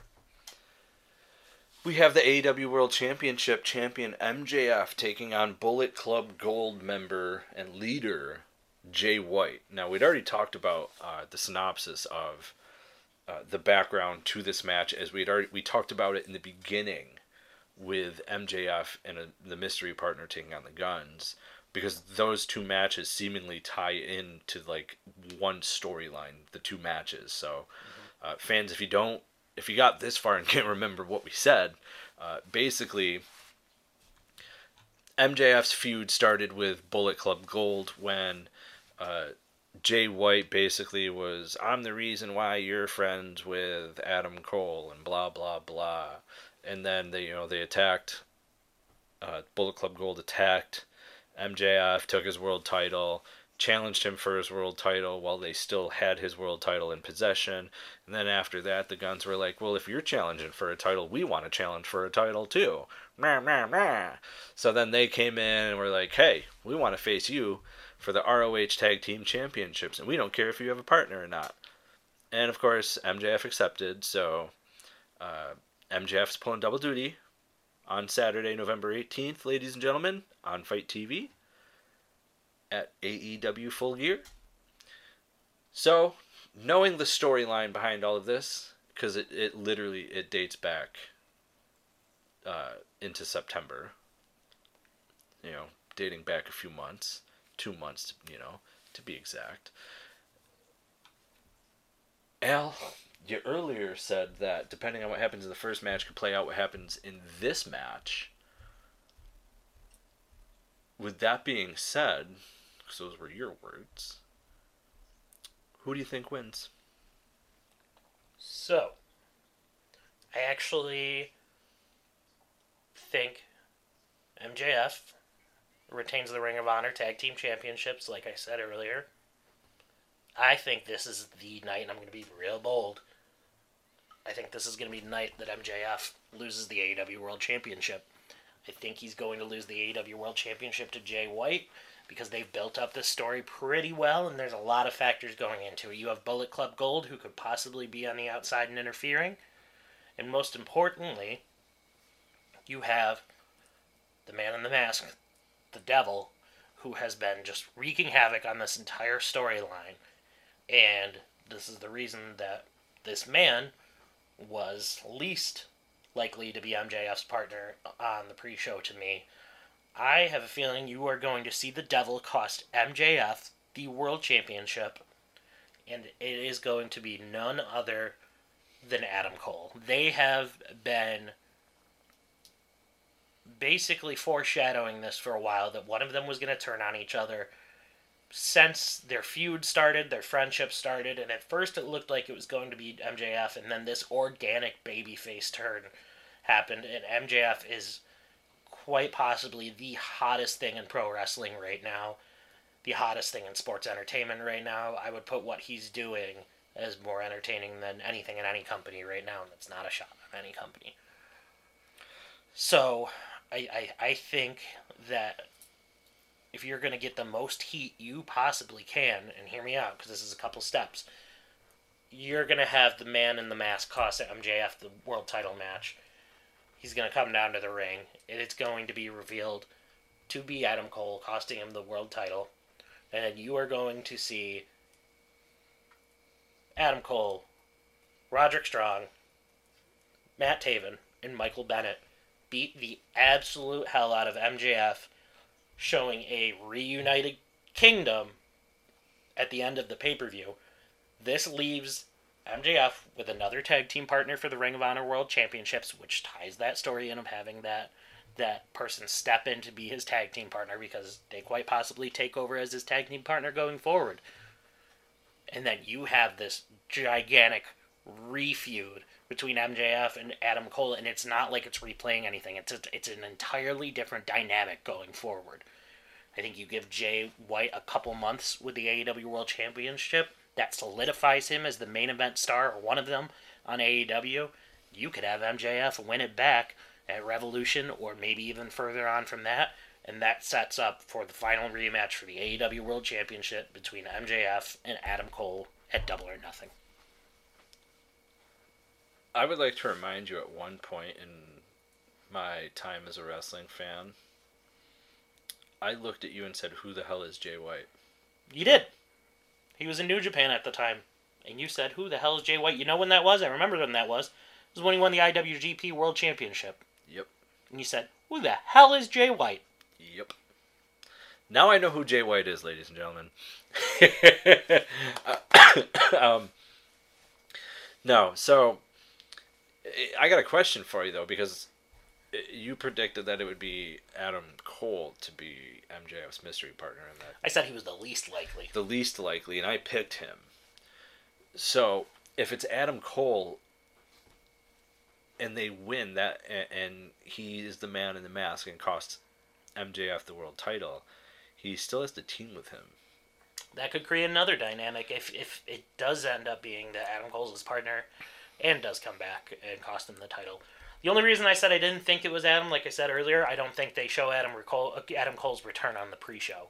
And that's the only thing that kind of trips up this entire theory for me. But, I mean, it's AEW. They could do whatever they want. It's their company. So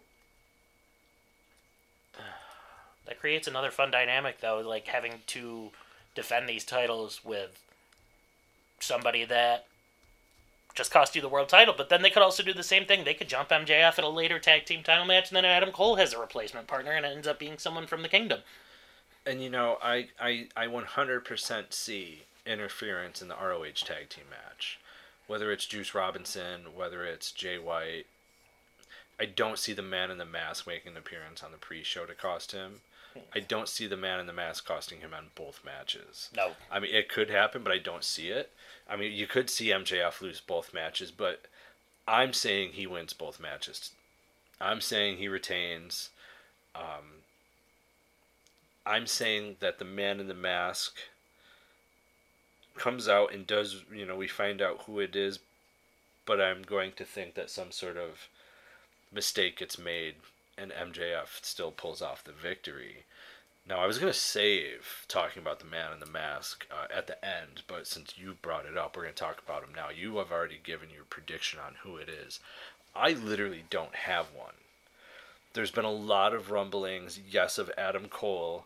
There's been rumblings that it's CM Punk, even though we know that he was... There was a legal letter sent out that he was fired. Yeah.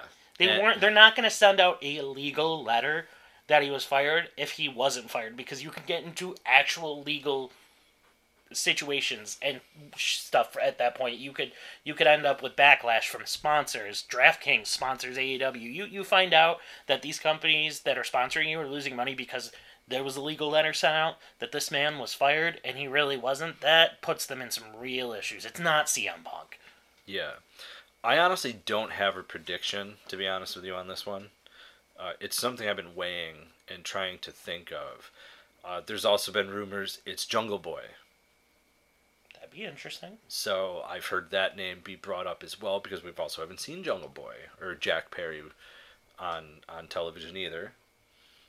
So whoever it is, it's definitely a thinner male. It's not someone who's like and they're not tall either, which is also why I was like leaning towards a Jungle Boy.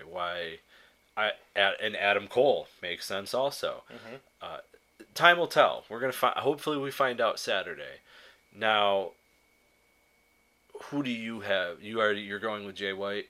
Yeah, I'm gonna go with Jay White on this one. Okay, so we were different for most of this pay-per-view, which is rather interesting. So Saturday we're gonna find out who had the best prediction card here. And fans, you'll be able to go to our facebook.com/perched on the top rope on Saturday morning when we do our AEW Full Gear predictions thread post. So make sure you jump on there, because if you guess the card, you're the first person to guess the card correctly, or the first person to have the most amount of matches wins, we are going to mail you an AEW 8x10 autograph of a random star. Because, well, I have more than enough autographs. So, make sure you go and do that. And we've done the picking of the masked man, the devil himself, who we think it is. Now, earlier, Alex, we talked about not the sixth man. We talked about the Golden Jets and the Young Bucks. I am picking the Young Bucks because I said there was another person for Kenny Omega that once had the golden name, and he's already been in AEW a few times. And after AEW Dynamite, it was announced he is #All Elite, ladies and gentlemen. Kota Ibushi is now with All Elite Wrestling, Alex. Remember when Kota, after the Cruiserweight Classic with WWE, said he would never sign to wrestle in an American company? He said it wasn't anything against WWE. He just said he was not going to. He did not want to sign for an American company and wrestle in America. Well, how the tables have turned after his falling out with New Japan Pro Wrestling. Oh, he had a wild falling out with New Japan Pro Wrestling, especially when he started tweeting about the Yakuza and everything like that. He's lucky he made it out of that country alive. Yeah, to be honest with you, that can be some scary shit. Mm-hmm. I don't think I'd want to deal with the Yakuza. Mm-mm. They got a saying, if you talk too much, bye-bye tongue. Bye-bye tongue. So, I like my tongue. I also like my tongue. It's got me the #2 podcast in America. That was a solid Unchartable. plug. Thank you. You're welcome. So I'm actually really excited for him to be there, because we could see Kenny Omega and Kota reunite and reform the Golden Lovers, which... the Golden Showers, yes. Yeah. God. You were a little too into that.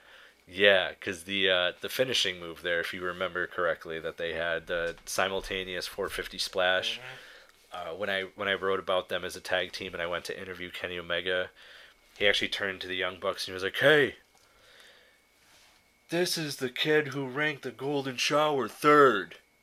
I was like, I actually had it first. The company moved it around. It didn't look good for that name to be... Yeah. So they didn't like that. So and he didn't like the fact that it got moved to #3, but it was real cool. It was a neat experience to have with him. So that's why I picked the Young Bucks, because I can see them reuniting and Kenny Omega and Kota Ibushi. So what I like about this card is there's a lot of matches where it's unlike WWE is sometimes, where you can see who the clear-cut winner is going to be. You go into a Roman Reigns match recently, you know he's going to win. You go into a Gunther match, you know he's going to win. Most Seth Rollins matches, you know he's going to win. And it doesn't matter there, because their matches are still entertaining. But WWE can be a little predictable at times. This card is very unpredictable in the sense that there's a lot of different creative avenues that the participants involved could go in, whether they win or lose, that are already all built into storyline. AEW, I feel like, is starting to kind of slowly go back on an upside. Feels like they've been, in my opinion, in a little bit of a lull since the whole CM Punk situation happened, and injuries have followed, because they're kind of trying to move everything around, get everything in the right spot, and then it was a domino effect. Something else would happen that would affect something else.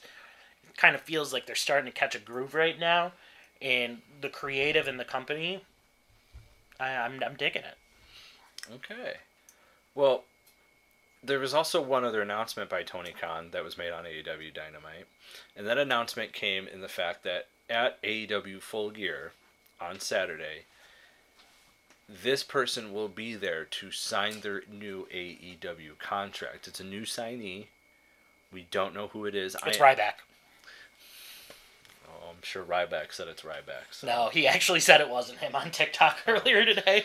Well, any other time he's trying to get into a company, so I would assume that he was pushing for it. I'm going to give a few names that have been brought up. The first name that I've heard is Dolph Ziggler. Though we know he has 90-day clause, he cannot appear on TV. Yep, he is contractually not able to appear on a television show along with the other superstars released that day until December 22nd. Other names that have been brought up, Alex, have been Will Ospreay. But he is signed with New Japan till February.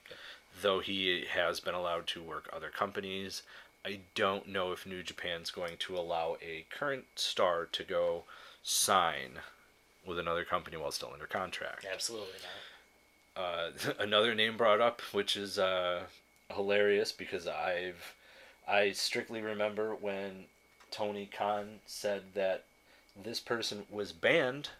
Hulk Hogan is a name that had been brought up. Brother. So I don't know if that is a realistic thing or not. It came up when Ric Flair signed with AEW that there was a potential for Hulk Hogan to come in. Please don't. Especially when Sting brought his name up in his promo when he was saying that he was going to be retiring in 2024. Yeah.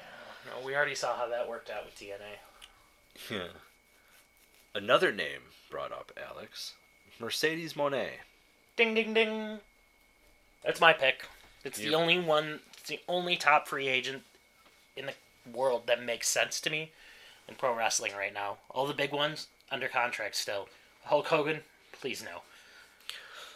I've got one for you that hasn't come up, and she was literally just finished with Impact Wrestling.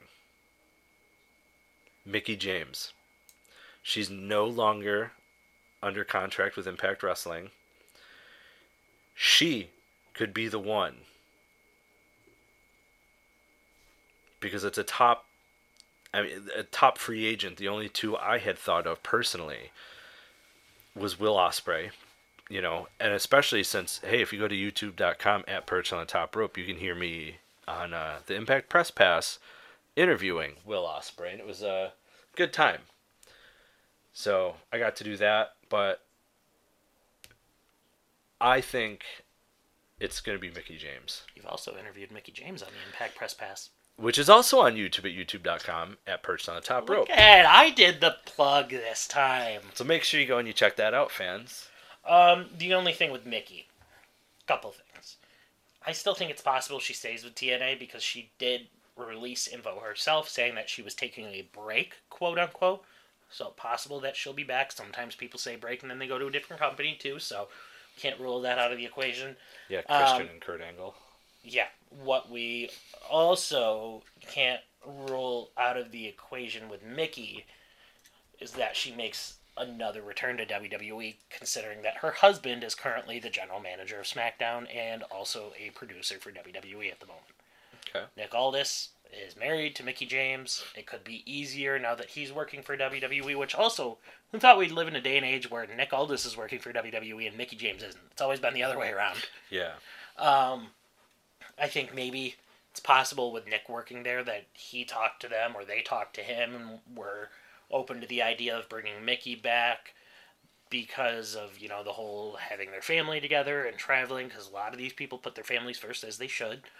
And I feel like they kind of owe Mickey James one more good run after the way she was released last time. The trash bag incident. Yep, I think that they could make that up to her. They have apologized to her. Stephanie McMahon has publicly apologized on behalf of the company for her because she was also unaware that that had happened, and I'm pretty sure somebody got fired over that.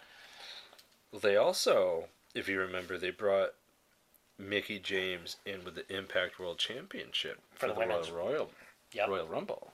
Yeah. So it's very clear that WWE still has a good relationship with Mickey James. So I don't want to rule out her making one more return and having one last run in WWE, possibly culminating in a Hall of Fame induction at some point, and possibly pairing her and Nick Aldis up together on TV at some point. There's a lot of options there now that Nick is also with WWE, which could end up pulling him into in-ring competition, because it's been pretty well documented that while Nick is in this position at this point, there are plans for him to eventually be an in-ring performer for WWE. Hell yeah. So for that reason, I don't think it's Mickey James, but I don't think it's outside of the realm of possibility, because she could still end up doing that. You never know. I with all of the hype, I have a feeling it's a Mercedes Moné. They showed her at All In, sitting in the crowd.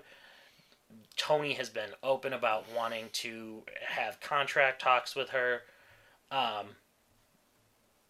Another person, it's a free agent that people have not brought up. It's entirely possible that it could be Bill Goldberg.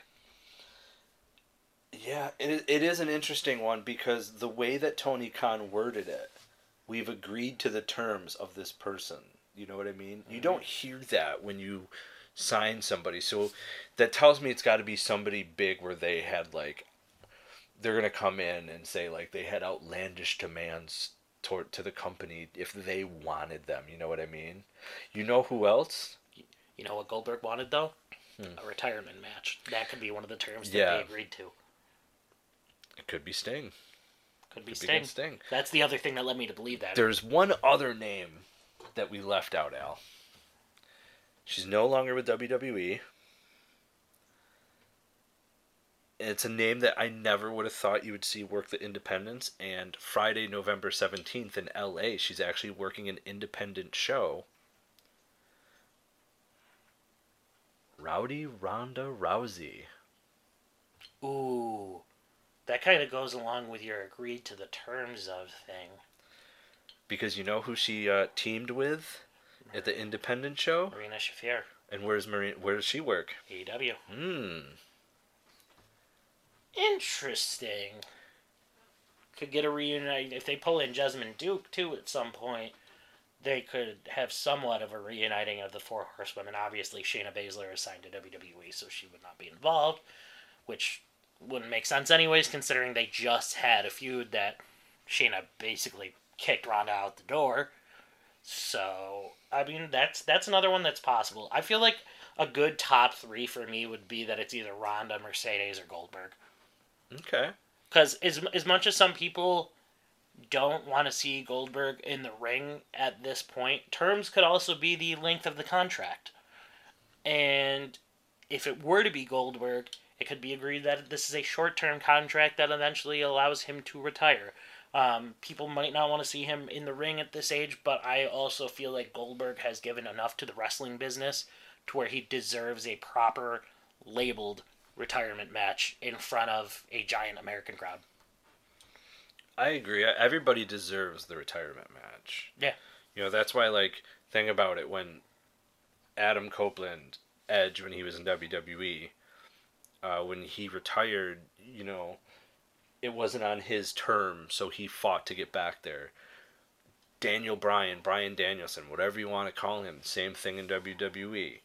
Didn't get a proper retirement match, is going to want a retirement match, and now has announced that after this year, he will only be wrestling part-time. The end of his full-time career is coming to an end here very shortly. It's really weird to think that people like Bryan Danielson and Adam Copeland and Christian Cage aren't finishing their careers in WWE. It is. I mean, we heard what Adam Copeland had to say, just that WWE didn't have anything for him anymore, and it was time to move on. And he didn't really have anything for them either, so it makes sense. His makes sense in the sense that he very clearly wants to end his career with Christian. Yeah, and, you know, there was a lot of speculation at some point, the possibility of them finishing their career in WWE, but now it's seemingly more of they're going to finish their career in AEW. Yep. And there is, without a shadow of a doubt, you are going to see them reunite, possibly face the Hardys, and who knows, even though they signed Legends deals, you could possibly get a remake of Hardys, Edge and Christian, or Adam Copeland and Christian Cage. Not ENC, ANC. Yeah. So, them and the Dudleys. Which, just because you have a Legends deal doesn't mean you can't not sign for another company, because Bully Ray is still under exclusive TNA Impact Wrestling contract right now. And Sirius busted open. Yeah. So... And we've seen him wrestle in NWA. He's wrestling in Impact now. So, if you remember correctly, if you go to Perched on the Top Rope, well, let me do it this way. If you go to youtube.com at Perched on the Top Rope, you can listen to Tatanka explain how the Legend contract works, and how he explains that you can, with his specific Legends deal, he can still go wrestle elsewhere. That is youtube.com at Perched on the Top Rope. That is our interview with WWE legend Tatanka. I was going to say, there's nothing stopping Bully from coming and appearing on AEW. RVD's under WWE Legends contract, and he has been regularly competing in AEW as of recent. Yep, and we're also going to see him, hear me out here, we're also going to see RVD. He's part of Big Time Wrestling. Bobby Fulton's son, Dylan, runs that. He's has a contract with them as well. And you know who else? Riddle will also be working with Big Time Wrestling as well. And they actually have a match against each other in Big Time Wrestling. I can't remember where it is or anything like that, but fans, you can go to BigTimeWrestling.com and check that out. It's going to be them just passing a blunt back and forth to each other throughout the entire match. The first one falls and gets the pin wins, right? It's going to be, bro, dude, and then one of them's just going to pass out. Yeah. And hopefully at the end, you got two thumbs pointing, and it's RVD. And speaking of RVD, ladies and gentlemen, remember, spoiler freeze, the way to be. But first, go to youtube.com/Perched on the Top Rope so you can check out all our interviews and unboxing videos and shorts on YouTube. Go like, comment, subscribe. You can also find us anywhere and everywhere podcasts are found, from Apple, Google, Spotify, Podbean, Podbay, Red Circle, Stitcher. You name it, we're there. It's Perched on the Top Rope. And, because I have to say it again, for all of you who have kept Perched on the Top Rope on the Chartable rankings, second in the USA under the wrestling category, 83 in America under sports, 149 in Australia, 64 in Saudi Arabia, 72 in South Africa, 69 in the Philippines, all under the wrestling category. And we are number 6 in Algeria in the sports category, and ranked second in Algeria in wrestling under Chartable's Top 250. So, ladies and gentlemen, from the bottom of my heart, thank you. You can also find us on TikTok, Perched on the Top Rope, where we have... It's going to do the thing. Yep. We have great scenes recreating the greatest moments in professional wrestling history using Celine Dion's My Heart Will Go On, because that song makes everything better, including Zack Ryder winning the Intercontinental Championship at WrestleMania 32. Because if you're going to try and tell me that that is not one of the greatest moments in professional wrestling history, you're a liar. We also have the Taskmaster Kevin Sullivan getting humped by a dog. That's right. The Taskmaster Kevin Sullivan, that people once blamed on the death of Nancy, Chris Benoit, and their son, getting humped by a dog. TikTok, Perched on the Top Rope.